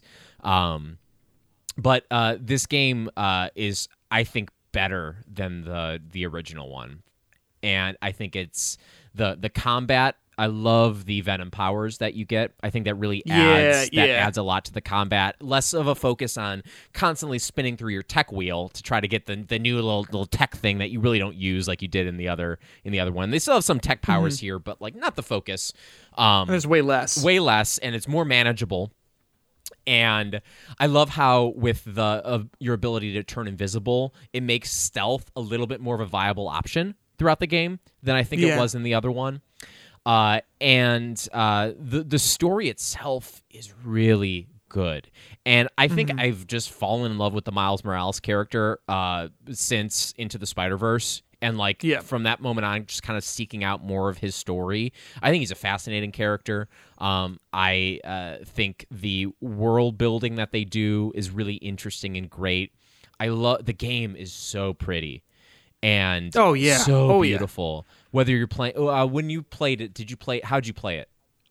So I've been sort of switching between the ray tracing default one that it says, and then the performance ray tracing one, which brings what's that? That's like the one they just released with the 60 frames ray tracing. Yeah, it's 60 frames, but with not fully doing the ray tracing, and they bring down the crowds a little bit, but not that the crowds are important, anything. Yeah, I think from a technical standpoint, Insomniac being able to do that to get the 60 frame ray tracing light version working is awesome. Because really, it was you got the graphics or the performance. It was beautiful looking with ray tracing 30 frames or smooth 60 frames. The fact that they got that working is awesome, and it makes me very excited for what the future can be like for these kind of cross-gen games, because it's still able to be played. I haven't heard a single complaint about it being played on PlayStation 4, but then with you being able to scale it up to PlayStation 5, that's awesome. And I think a worry that has come out of the Cyberpunk debacle is that what is it going to look like when these games that are meant to be on PlayStation 5 or high-end computer have to be kind of supported for the other ones? What is that going to look like? Yeah. If this is any indication for what the next year for Sony could look like, I don't think we have a single thing to worry about. And I think this is going to be something that's going to, you can have them come out on PlayStation 4 still if it's going to help the game, but it's going to be the best place to play it on PlayStation 5, and you'll have these options to go through, and the developers will find a way to make the best options being something that takes a little bit of graphics and performance. Ones. Yeah. Which I'm excited for. So I think this is a great game. It's improved on everything from the original one, and I think it's really setting up to make an interesting sequel, whatever Spider-Man 2 looks like, with your characters in the story that they appear to be setting up with what happens at the end of the original, and this one too, technically. Post-credit scenes. Oh, I also think, I don't have his name in front of me. Yuri. He was Sam. Yes, that guy, the actor, the actor of Miles Morales. I think he does. Oh, not Yuri. What's his? Yeah, I know. Yuri Lowenthal from Sasuke Uchiha fame. Yeah, was he also Naruto in the fame? Pathless? No, he was not. He was in Call of the Sea though, and he's in Bugsnax. Was that on your list? Philbo. Call of the Sea? No. You mean Fish People the game? No. But Miles Morales is I am a fan of. My only problem with it is that this game wants to be Into the Spider-Verse so bad. So bad it has a legitimate costume. Yes, and I think that's Into the Spider-Verse is the best thing that Miles Morales has been included in, and I think that it makes the origin, his origin in the comics, look like complete trash, because it does the character, it does the story so well. And I've obviously not finished Miles Morales, but I think it's hard to follow up something when people have expectations sort of in that way. But I will agree with you that it improves Spider-Man the game way more. Yeah, I would say too with what you're saying, I think how this story is building off of the original Spider-Man in terms of his origin story. I think he has a fascinating origin story that's pretty well developed. It's not like they just kind of threw us into this story and started it from scratch, because they set it up in the last game. And I said this before, but I think the thing that really makes me excited about wherever this is going is they are not afraid to subvert expectations with these stories, and how you think this is how this relationship is in the real world, but we're going to change it. And I'm thinking about major character death in the original one, and how that is a big change. There's another major character / villain in this game, and how they implement that relationship is super fascinating, interesting, and unique from the comics. And yes, I know what you mean. Yeah, Yes. yeah, it's a good story, and anything with this kind of production value, I'm a fan of. All right, can I talk about my next game? You may. All right, so this will not come as a surprise as I've talked about it so much, but Assassin's Creed Valhalla is on this here up at top number 4. It's a good game, despite me sort of dogging on it a lot in the past, basically whenever I've talked about it. It surprised me with how much I liked it. I think it takes all the things I didn't like about Assassin's Creed Odyssey and the other Assassin's Creed games and made them good, actually, which is something I really appreciate because, like, the biggest turnoffs for me in those games were the actual open worlds, because they were just big to be big, and that sucks, in my opinion.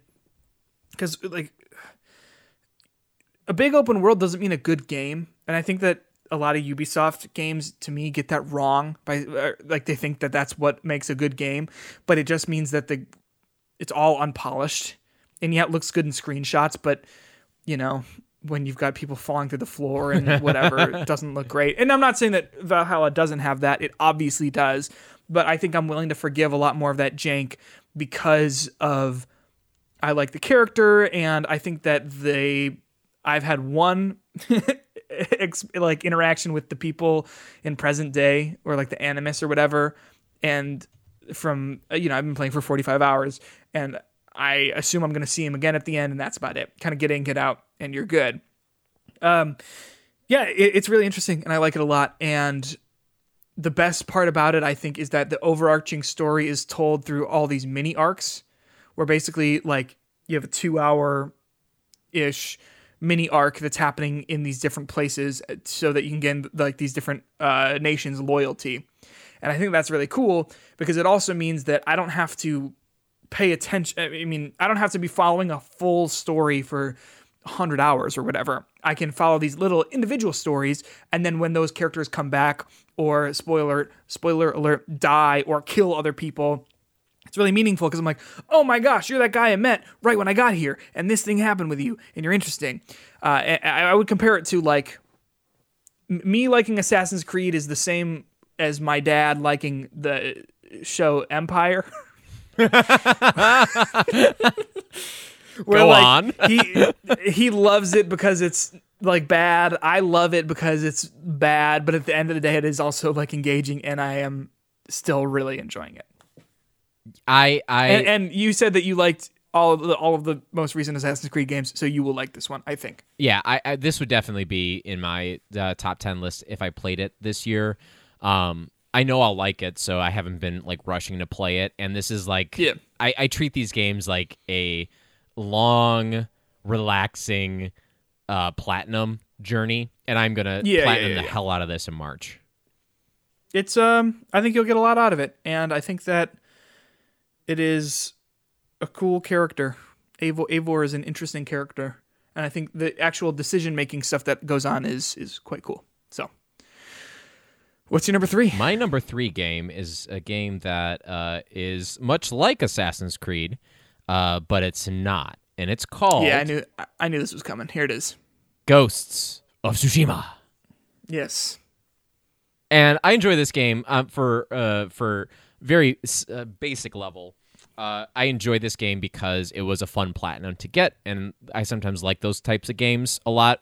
Mm-hmm. And this was kind of my Assassin's Creed-y fix for the year because it's pretty similar in terms how you fill out the map to get the platinum. Like, that was the same kind of the vibe I went for.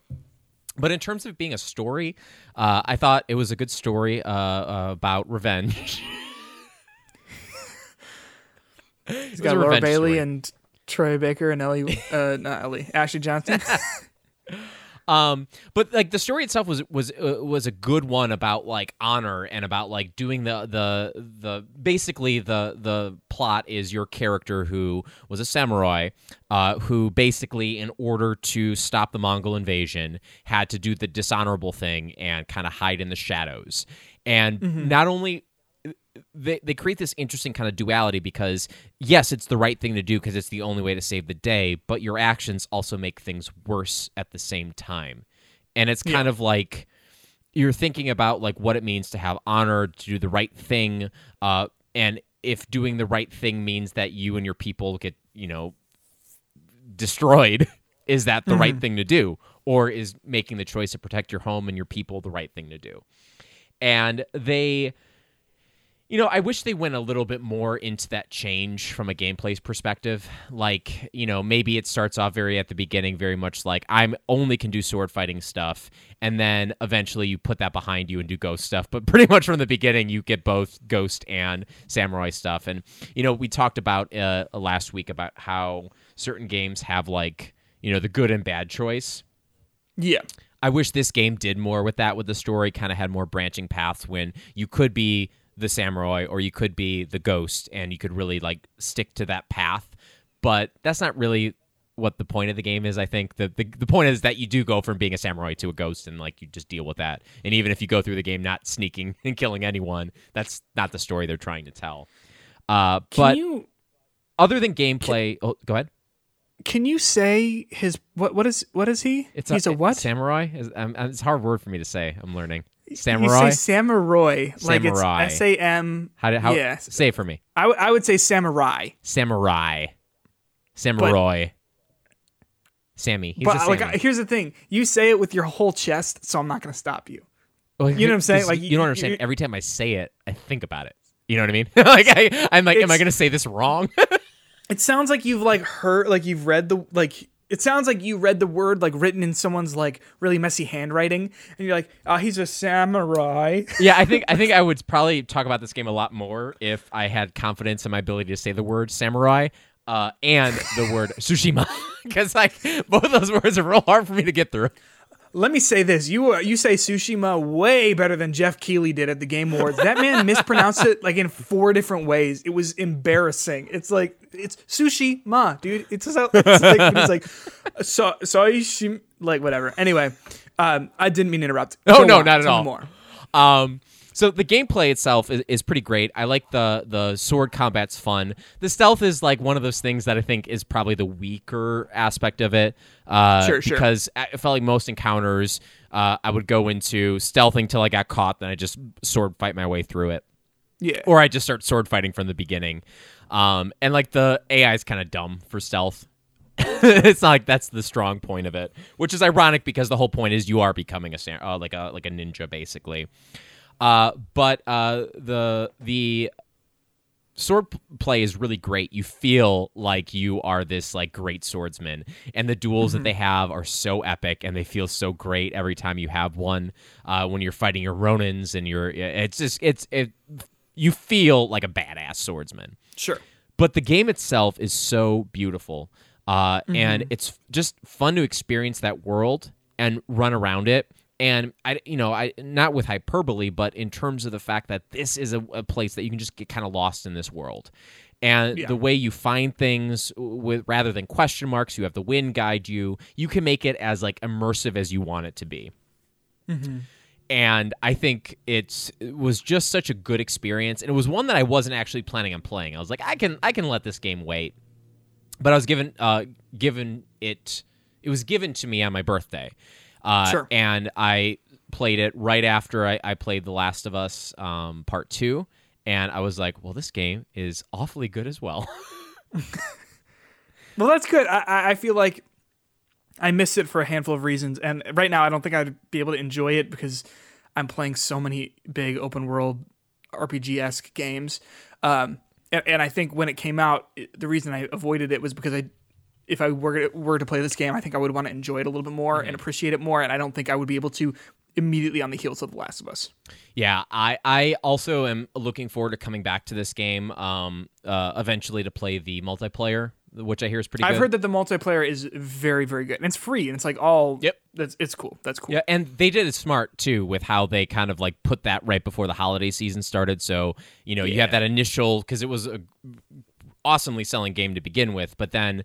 All right, remember this game? There's going to be some new stuff for you to either come back or purchase this again. So, nice job, Sucker Punch. Who'd have thought? Who'd have thought? All you had to do is make a bunch of other good games, and now this game's good too. Wait a second. This game was made by Sucker Punch, and they didn't decide to have a good and bad system in it? I guess they learned from their last one. And they said, like, okay, well, this doesn't, like, work great, but that's cool. It's a game that I'm interested in picking up potentially next year. All right, number 3 for me. Listen, I'm not going to say anything you haven't heard about Hades, but let me try. I know that you're not so hot on Hades. Is it on your list? Is it number 2 for you? Hell no. Yeah, that's what I thought. It's aggressively off my list. Yes. It's a good game, and it's winning Game of the Year from everywhere else, so I don't know if there's much else for me to say about it. It didn't grab me initially when I played it. I was like, okay, I see this. And then I put it down for like a week and a half, and then I was like, I want to play Hades more. I think it's just interesting. My only problems with it, and the reason that I sort of did stop without actually getting to the actual credits of the game, was because I was so sick and tired of fighting the same enemies in the same locations. I do think it is cool, and it rolls out new enemies as you play and play and play, but I don't think it does it quite as much as I would maybe want it to. But I think the art is really cool. I think the story is really cool. I think the actual, like, I think Zagreus is an interesting character, and I think that motivation, because it's not about revenge. It's not about, wait, hold on.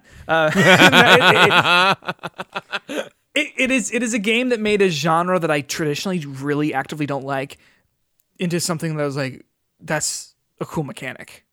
Dying over and over and over again makes sense in the story, makes sense that, okay, all he wants to do is escape. So what's he going to do as soon as he dies? Go right back to it. It reminded me of, what's that Tom Cruise movie? It's actually pretty good. Live, Die, Repeat. You know what I'm talking about? That's a good one, yeah. It's a very good one where, like, I like in that movie, he gets killed and he, like, wakes up in a start at the beginning of the cycle again. He's like, shit, come on. And, like, that's very similar to how it was with Hades. And after I beat it the first time, I turned the God mode on, which just makes you stronger every single time you die, which I think is actually a cool way to ramp up the, like, progression just a little bit. But it's a great game. I liked it a lot, and I think it absolutely deserves the praise that it gets. Yeah, like, it's aggressively off my list because... Did you just not like it? Like, yeah, what's up? No, I think I hit what you hit pretty early in the game, and I think this is more of my issue with playing roguelikes or rogue whatever games. Is that I'm just so sick of playing the same parts over and over again. Yeah. And it's just like I like the fact that the thing about this game that kept me going for I think I played it right under 10 hours. Okay.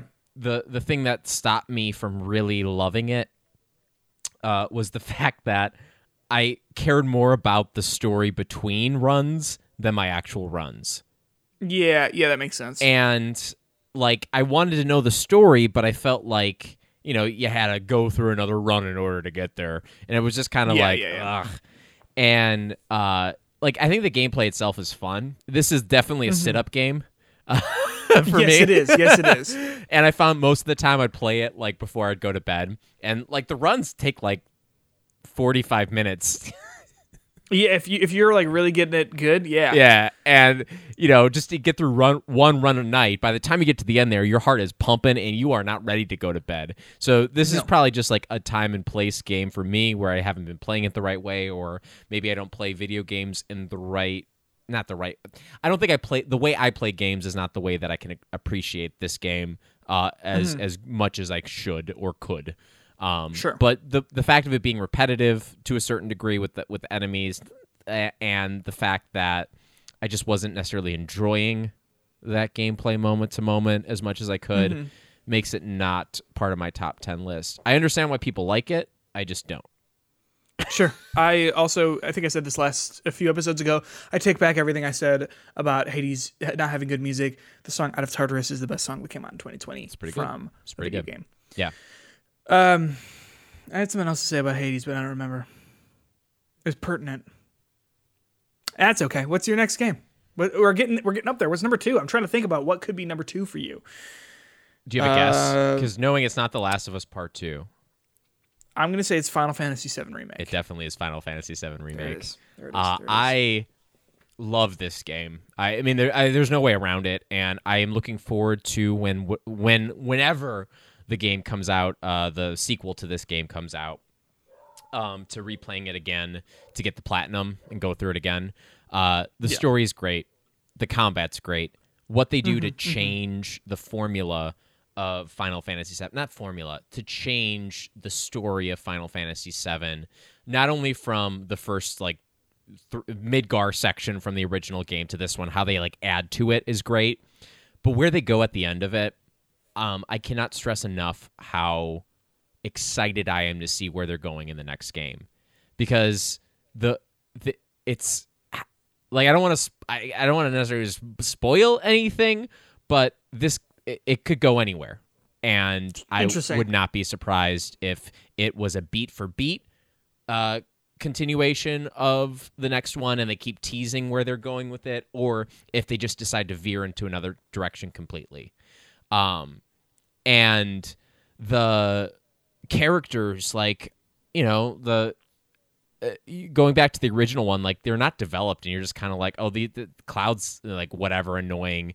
But in this game, you get to know Cloud better, and you have just more of his context and his like moody, like angstiness. It kind of like characters constantly are making fun of him for it, and like they like are so self-aware with that stuff. I think they do a pretty good job of making Aerith and Tifa interesting characters that are more developed than they were. They're not as one note as they used to be. I think Barrett is a great character in this one, and I thought he was interesting in the other game, but they really are filling out his story in a way that is interesting. So story-wise, awesome. I love it. I love so much about it. Gameplay-wise, this is like the kind of RPG I like. You're active in it the whole time. You're moving around. You're using strategy, but you're still thinking about, like, all right, how many skill points do I get to... should I be using, or MP should I be using on this stuff? How am I going to spec my characters in a way that's going to be really interesting for them? And I think one of the things they do in this game that really that I sometimes get decision paralysis with in RPGs is when you have like a roster of 9 characters and like choosing what are the best 3. Well, in this game, you don't have a choice. Through every section of the game, you are stuck with your 3 stuck is the wrong word, but they're predetermined. It gives you what you got. Yeah, they give you what you got. You can't change out in the fly, except for like the VR rooms. You can. At the end.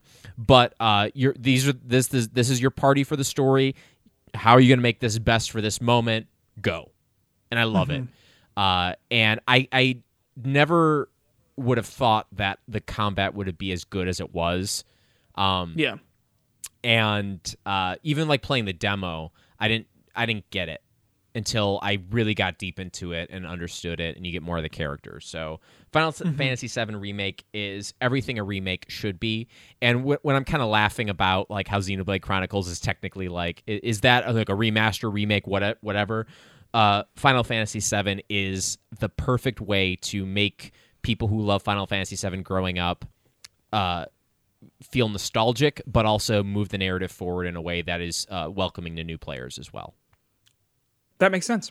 I, as a new player to Final Fantasy VII, I want to finish it. It just got swept under the rug by a bunch of other games. I wish I had played it maybe when it came out. That probably would have gave it a little bit more urgency. But with Cyberpunk and me doing Assassin's Creed and all that, it's just been sort of not on the front burner. But I'll get there, because I do really want to finish it, because I have really liked it, and I think if I had finished it, it probably would be on this list somewhere. And that is coming from someone who has no nostalgia for this story, no nostalgia for these characters at all. So it is, it's pretty cool. And I want to be clear, my nostalgia was nostalgia I forced this year because I played Final Fantasy VII for the first time this year as well. That's right. Just as kind of like to get some like backstory, because I was one of those like, you know, like, I don't know if it can't be that good of a game. And, you know, in 2020 standards, I understand why it was good when it came out. I don't think it holds up in 2020, the original. But boy, old games are old. It's just they're old. They're terrible. But Final Fantasy VII Remake, that ain't old. That's new. That's fun. I hear you. My number 2 is Animal Crossing New Horizons. We don't have to say anything about this game. Yeah, that's good. That's good. When at the Game Awards, when they did the orchestral arrangement of all those songs, and when that song came on, I was like, yes, this is that good shit. It's a good song. It's a good game, and I think we have described why it's my number 2. So, I'm curious about your number 1 here. I'm curious if ours match up. I'm pretty sure we've been teasing this for like 3 months. Yeah. Okay, so let me describe what this game is. So, like, when it came out, I mean, still, people who don't like it, there are a lot of, I think, genuine reasons to not like it that I can understand, but there's, in my opinion, I've heard more bad reasons to not like it, but it's just like, people say, you know, the gameplay is old, it's not innovative, it doesn't do anything new, the story doesn't really have much to say, and I would have to disagree with all of that, which is why my game of the year for 2020 is Marvel's The Avengers.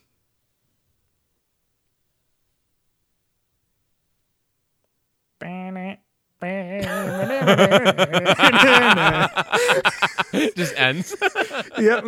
No, I'm just kidding. It's Last of Us Part 2. It's a good fucking game. It's like, okay, stop me if we've said this before. It is the game that has, like, I have picked apart over and over and over again since I played it. And I haven't stopped, and I can't stop, because I think it is the perfect example of what video games can be, of what the medium can be. And here's the thing: everyone's like, "Well, you don't get to make choices, so it's not like it's not an interactive game." It is, but it is, because it's not. It doesn't need to make choices to be an interactive experience. Because, you know, people say, like, okay, well, you do bad things, and now it's like making you feel bad. No, it's not. I mean, yes, it is, but it's making you wonder about. It's not asking you. It's not saying, Justin Makovich, I can't believe you did that and you loved it, because you didn't. You probably felt bad when you were doing it. And so it's making you say, yeah, that is bad. And it makes me wonder about what's Ellie's mental health look like? Is she doing this for the right reasons? Abby, is she a good guy after all? Was Joel bad the whole time? Spoiler alert, he was. He was a bad dude in the first one. He was a bad guy in the first one. And then, what, is he a bad guy? I don't know. What I'm trying to say is, like, he makes decisions that are selfish, and we agree with him when he does it, because we are also sometimes selfish. But it doesn't mean that he is always like a saint throughout that game. I mean, like, that torture scene, like, he's done that before, which is why he's so good at it. But it makes you ask questions about those types of people in your life, and it makes you say, okay, is he a good guy? Is he a bad guy? It doesn't really matter, because in this particular story, in Abby's story, he was a bad guy. Where in Ellie's story, he was a good guy until he became a bad guy, whatever. But yeah, it's a good game. Before we started recording, we were having a conversation about Soul and talking about it, and just, you know, a couple of our critiques about the Pixar movie, about the story, right? Yeah. And I think we can both sit here and agree that it's a good movie. Okay, yeah. And the story is a good you just story. wanted to say that you liked it? Yeah. But it could have been better at certain parts, or we would have done it a different way, or we wish it would have done something else. I feel like every single game on our lists, they have, you know, stories that could have been done differently, could have been done better. But I don't feel like people knock it as much as they knock The Last of Us Part 2. For whatever reason, they're expecting this story to be like, you can't argue with it. It's the only thing. And my interpretation of this story is the only one that matters. And they did a different way than I thought it should be, so it is wrong and it is bad. Yeah. And I don't understand why when people are looking at this story, they can't just look at it as like, this is the story that we were given. This is what the people at Naughty Dog thought this is how the story should have ended. Yeah. Do you agree with that? Maybe not. Does that mean it's bad?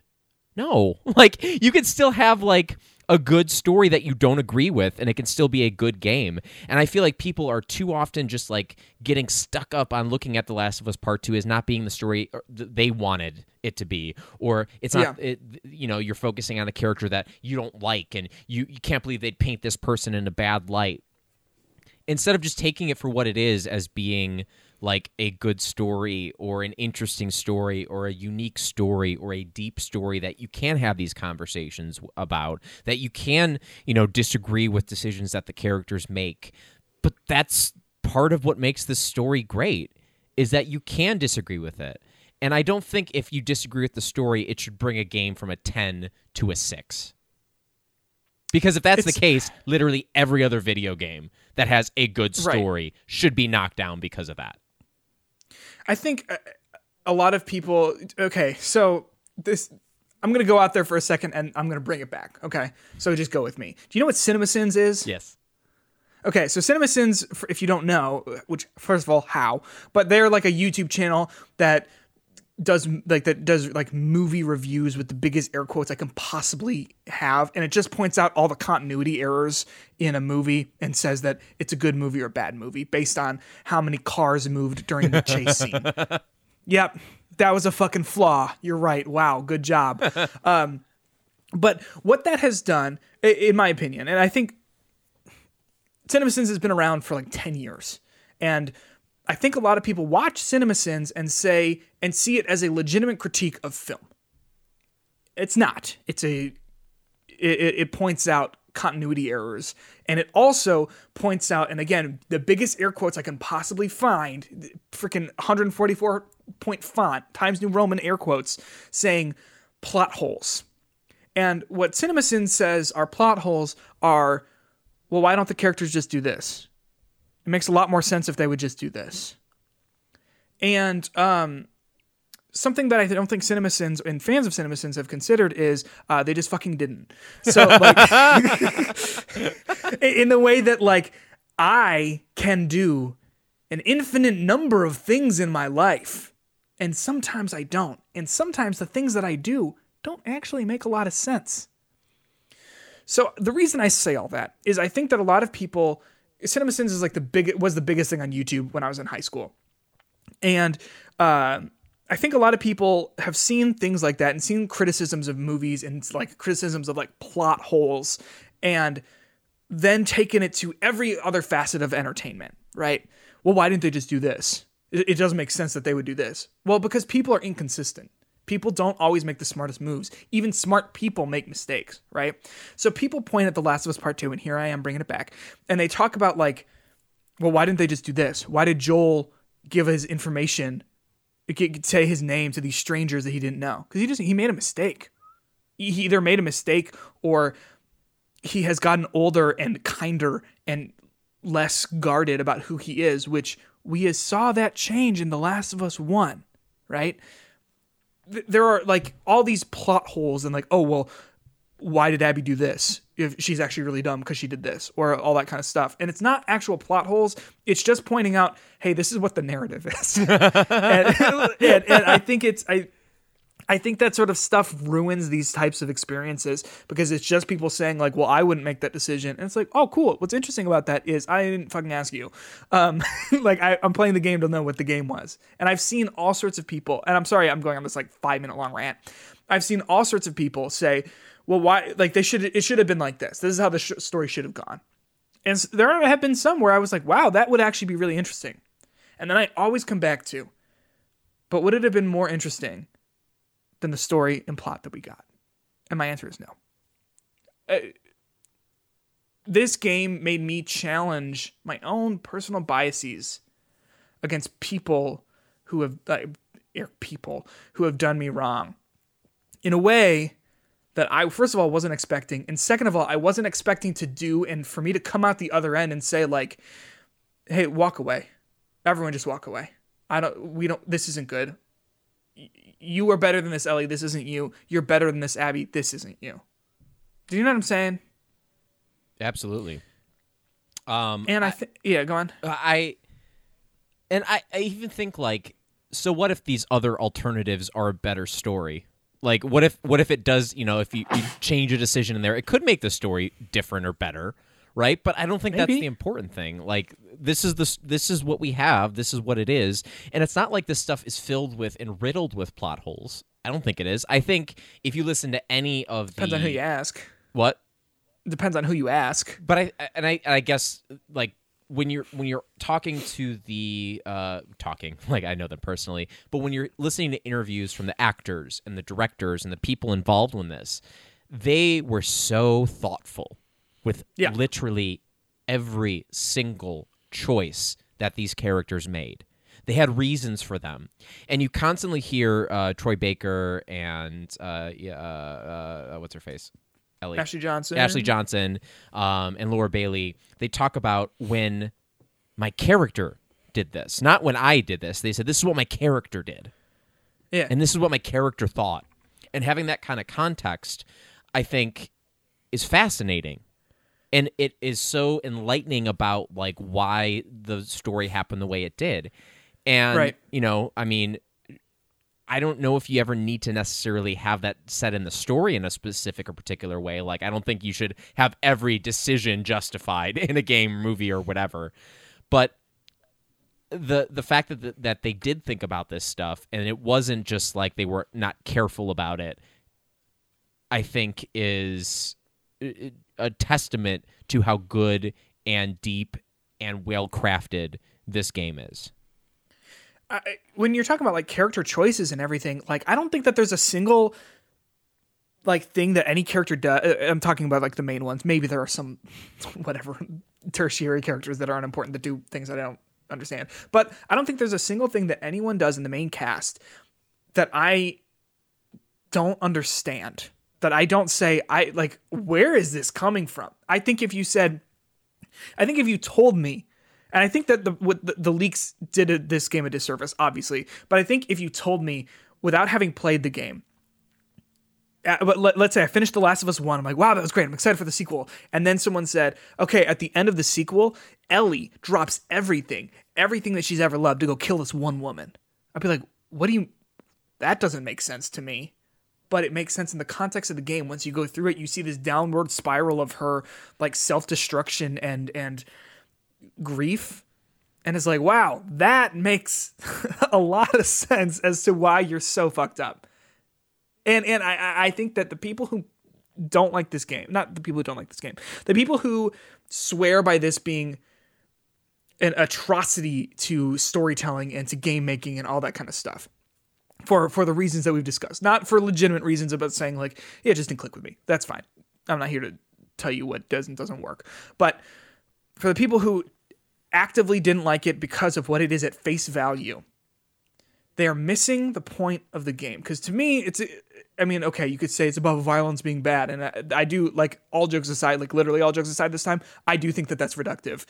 Yeah, that's in there, but it goes so much further than that. What you're missing is the actual point of this game is about empathy, in my opinion. And to beat this game emotionally, not with a controller, you put the controller down, you can beat the game. But you can't beat the game unless you empathize. And I think that that's why this game is the best game that came out this year, and it's not even fucking close.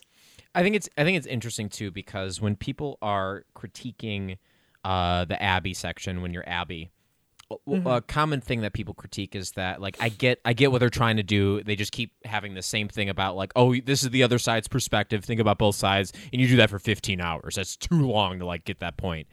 But I think the interesting about what they do there is, yeah, it starts off like, oh, my God, the people who I was killing, now they're human.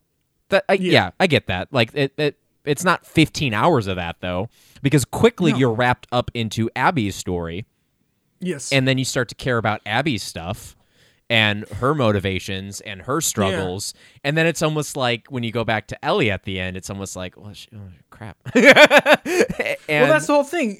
Yeah. Like when you do that first flashback as Abby, when the paths intersect and she's like, we let you live and you wasted it. Boom. And you go to the flashback of her at, in what is it? Not say Washington. No. Seattle. Portland. But yeah. No. Where does The Last of Us 1 end?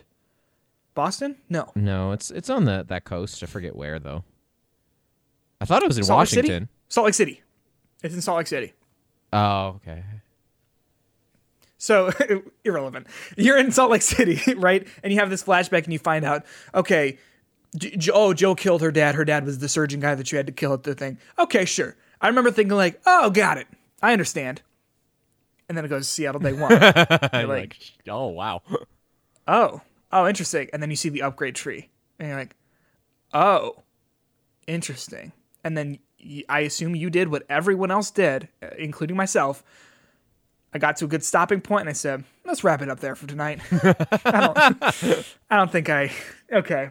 And then you sit down and you really go through it, and you're like, damn, this is wild. This is what, because initially when I sat down to do the Abby stuff, I was like, well, let's get this over with. And then by the time you get to the end, you're like, wow, this is actually meaningful. And to do this at its face value, yeah, I get it. Walk a mile in someone else's shoes, I get it. But saying, like, I understand that concept and actually doing it are so different. Also, the gameplay is really good. Yeah, also the gameplay kicks ass. And I've seen people say, like, it's old gameplay. I mean, because it's the same gameplay from freaking Last of Us 1, but it's, like, way better in every single way. And, like, okay, it's old gameplay, but it's, how did I phrase it? Kicks ass? Like, it's really good. What is an old gameplay? Like, I think, like, controversial, I think this is a more fun shooter than Fortnite, mechanically. Yeah. I think, like, how they have the encounters are little sandbox areas, how you go about them, kind of up to you, sneak, attack, run, whatever. I hate how they make me kill dogs, but I also like how the dogs are, like, another, like, layer to the combat that kind of forces you to move around and stuff. Like, I don't know. I understand people being nitpicky. Like, I hate Hades. Like, I get it. Yeah. People disagree with me. I get it. But, like, equal opportunity, like, if you're going to be nitpicky about one game, I want you to be nitpicky about all the games in the same ways as that. And if you're going to knock The Last of Us for having the story that you don't agree with or being too violent, look around. Look at The Last of Us 1. You ever play it? You play as a guy on a cross-country road trip to save the world from zombies, and what does he do at the end? Justin, tell me what he does at the end of that journey. He lies? He doesn't do it. Oh. And that game is a good game, but Ellie goes on the same, similar style of journey, and she doesn't do it, but it's bad. And because the Last of Us, the original Last of Us, like, that, like, combat is bad. I mean, it's just it's like, just not super as polished as this new one. Right, exactly. It's like, it's fine. Yeah. It's okay, but, like, I don't know. I feel like I feel like it's such a down note for our number one game, and I feel like I can understand you not liking it as your favorite game of the year because there's been a lot of good games released this year. I do not understand hating this game. Yeah, there have been, and you got to be careful when you watch any videos about The Last of Us. I've seen one video that really went into why they were disappointed with it and why it did not work for them. That it has been probably the only one where I've been like, wow, okay, I see what you mean. But I would say that it is because, and maybe this is not true, but I feel like a majority of them are just like, yeah, I just don't like women and, like, gay people, which obviously sucks. But it's. I think that it's when you talk about The Last of Us, and you said ending on a down note. For me, it's hard to talk about it without talking about the critique, big air quotes critique that it's scrutiny maybe that it's been sort of under. And when you look at that, you start getting into, like, well, why don't people like this? People don't like this for all the reasons that's good. You know what I'm saying? And that's hard, I think, to, I don't know, get around. But it is a fantastic game, and every single time we talk about it, I want to go play it. All right, so I have our list of top 10 based on our scores. But before we go through it, there's a couple things we got to just, because there's some ties. We got to break some ties. Okay. So we're gonna first do this through a conversation, and if our conversations can't agree, we're gonna do it based on who has the highest cumulative, like, numbers, I guess. On the list. So, first of all, we have a tie between Yakuza Like a Dragon and Carrion. Give it to Yakuza. Okay. All right, next one. Yeah. We have to break a tie between Spider-Man, Miles Morales, and Assassin's Creed Valhalla. Okay. I'm not saying I don't like Spider-Man, but I'm saying I think you are going to be more hot on Assassin's Creed when you play it than I am hot on Spider-Man.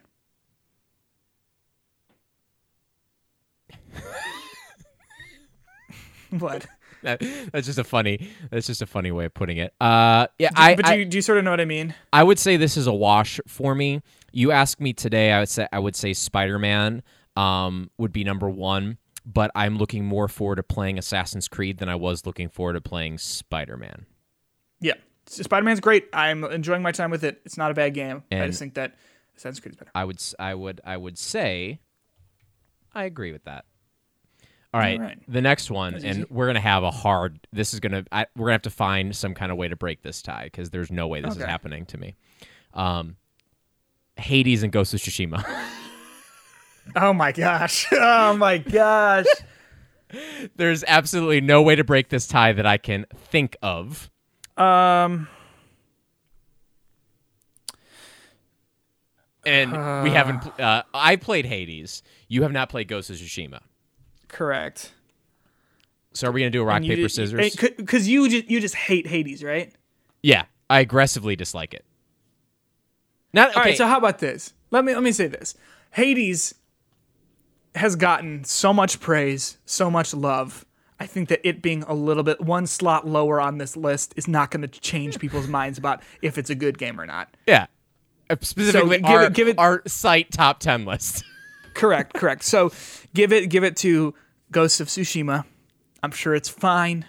I'm sure I would feel fine about it. So we have a top 10 list for our website. At number 10, we have Carrion.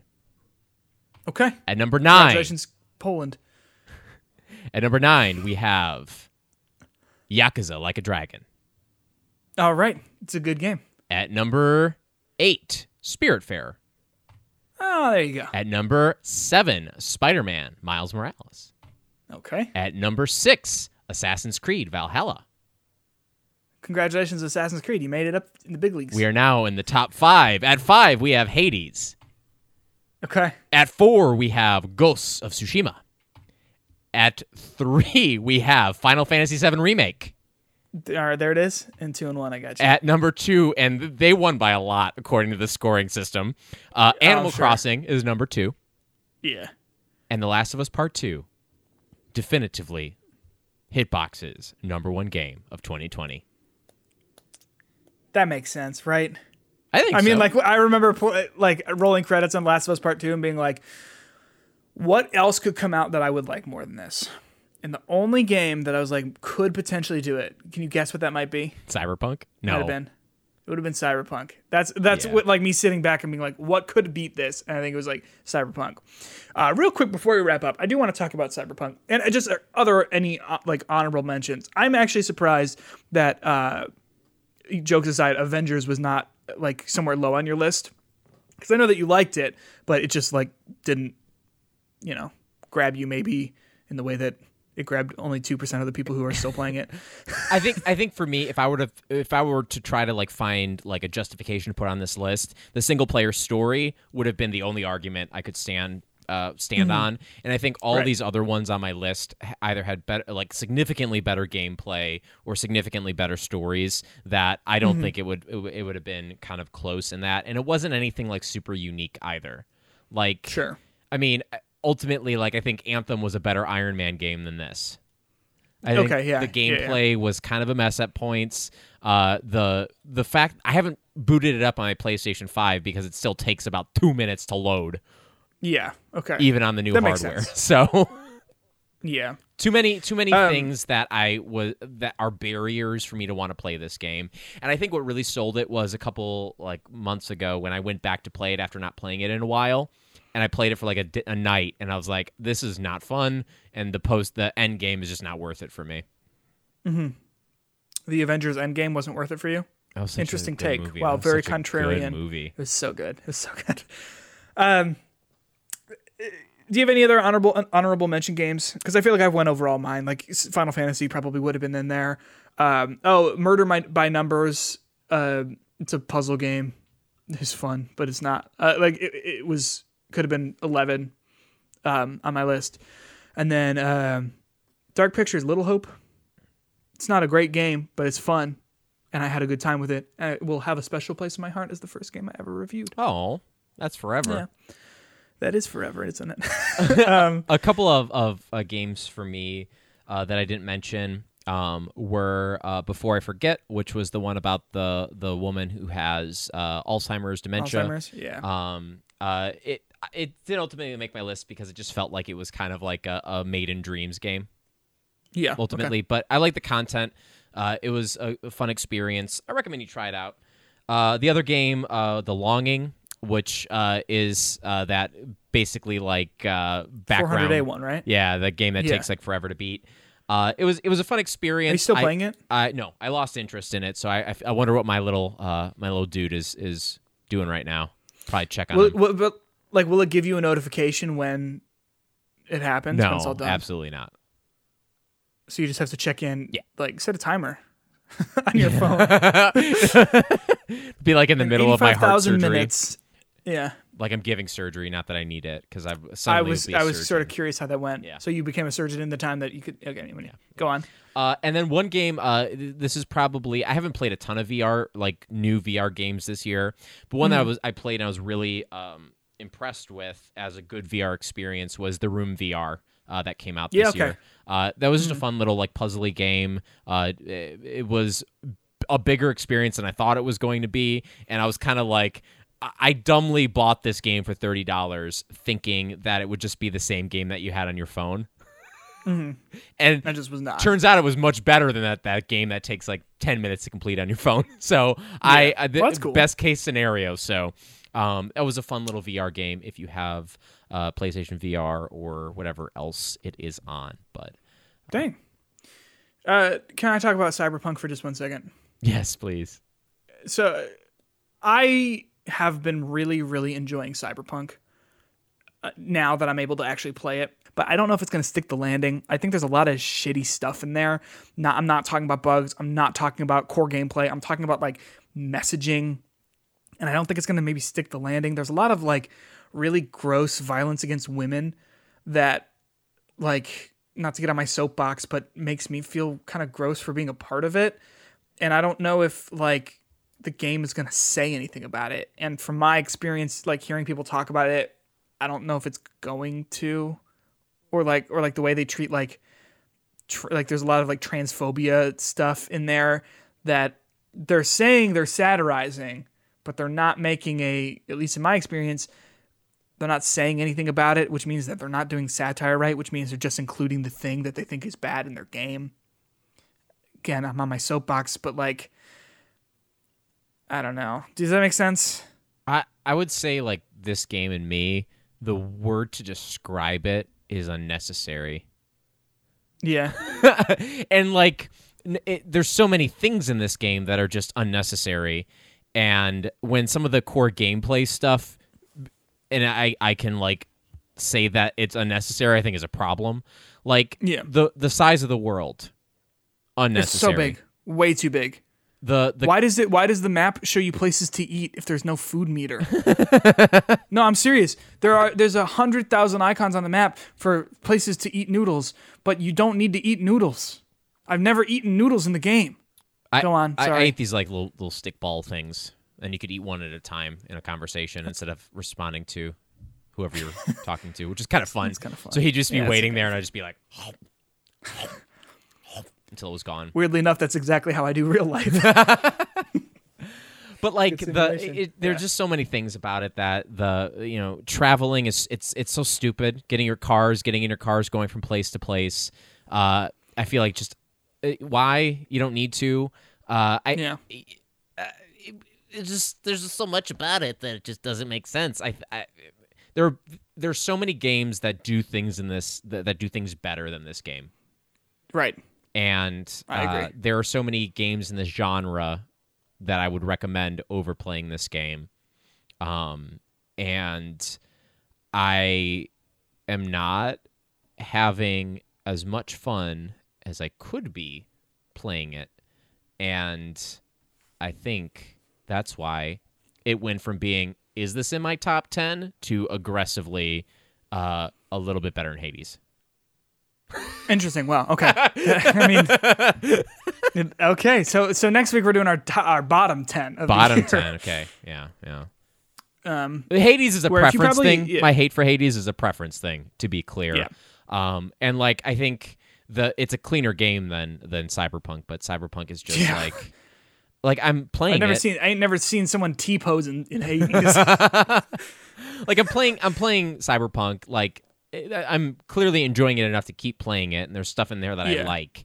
It's just not a step forward in any direction for video games. I think it's. I am surprised with how forgettable it is. It's a game that I'm liking, but I don't think it's gonna. I mean, like, I talked about how I thought when I finished The Last of Us, like this will be a game that could be better than it, and it's like not even close. Not just from it's a good game, but it's not even close to The Last of Us. It's like I think we're gonna remember how we're gonna remember Cyberpunk. I think is gonna be like we're gonna remember the controversy of it and also the fallout from what happened, long-term effects of it, but. Just a quick update before we leave. My Microsoft Flight Simulator, it's 91.881 gigs downloaded out of the 128. So oh my gosh! So you still have like 5 hours going since 9:30 this morning. Jeez, dang.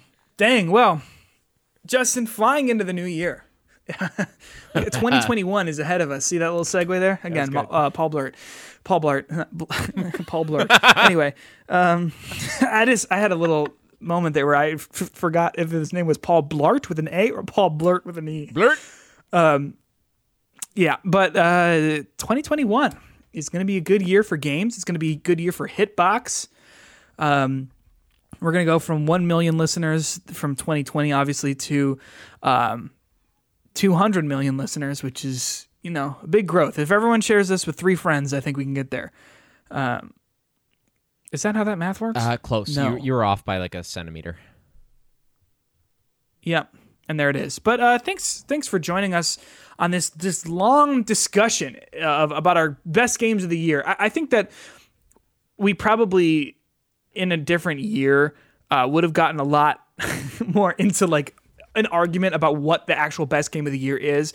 But something I appreciate about you, Justin, is that you are very smart and and that you like The Last of Us in the same way that I do. So I'm glad that was pretty cut and dry. But I do look forward to next year when we have to argue between God of War and Horizon and the actual final release of Cyberpunk. That's very true. No way that's going to be in the conversation though. Like real talk. No way when the Game Awards come around, they're going to be like, Game of the Year, Cyberpunk? No, right? Can't be. What if, I don't know what this update's going to look like when they release for the PS5. What if it like literally walks on water? Like, and it not as a bug, and when you don't clip through the water, like you actually... One more thing about Cyberpunk, and then I swear we'll wrap up the show. I can't tell what are features and what are bugs. I can't. There are some things that happen that I'm like, oh my gosh, a firefight's breaking out. And then I jump in, and then the cops start shooting me too. And I'm like, did I do something wrong here?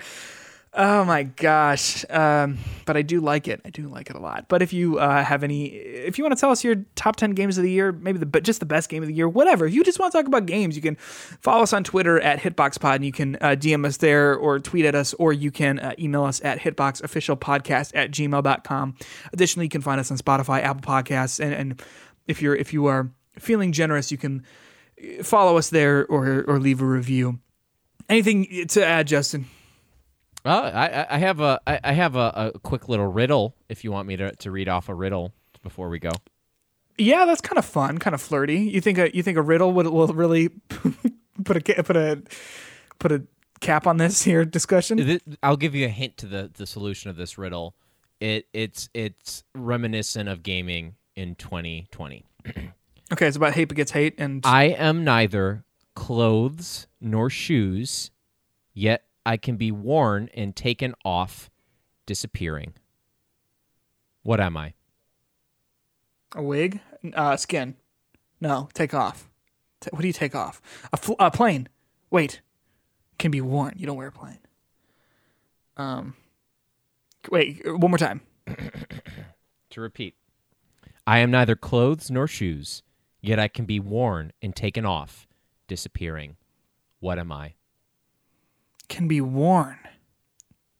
Is it a plane? No. Can you wear a plane? well, I'm thinking of like other meanings of the word worn. You can have old, worn out planes. I'll add a qualifier. But you can't see me when you wear a mask. Mouths? Close. Tongues. Teeth? Oh, smile! Yeah! You're like gesturing. I'm like, you can take your teeth out. It's a banana. A banana. Hey, y'all! Remember, old games are old. We'll see you in 2021. Peace.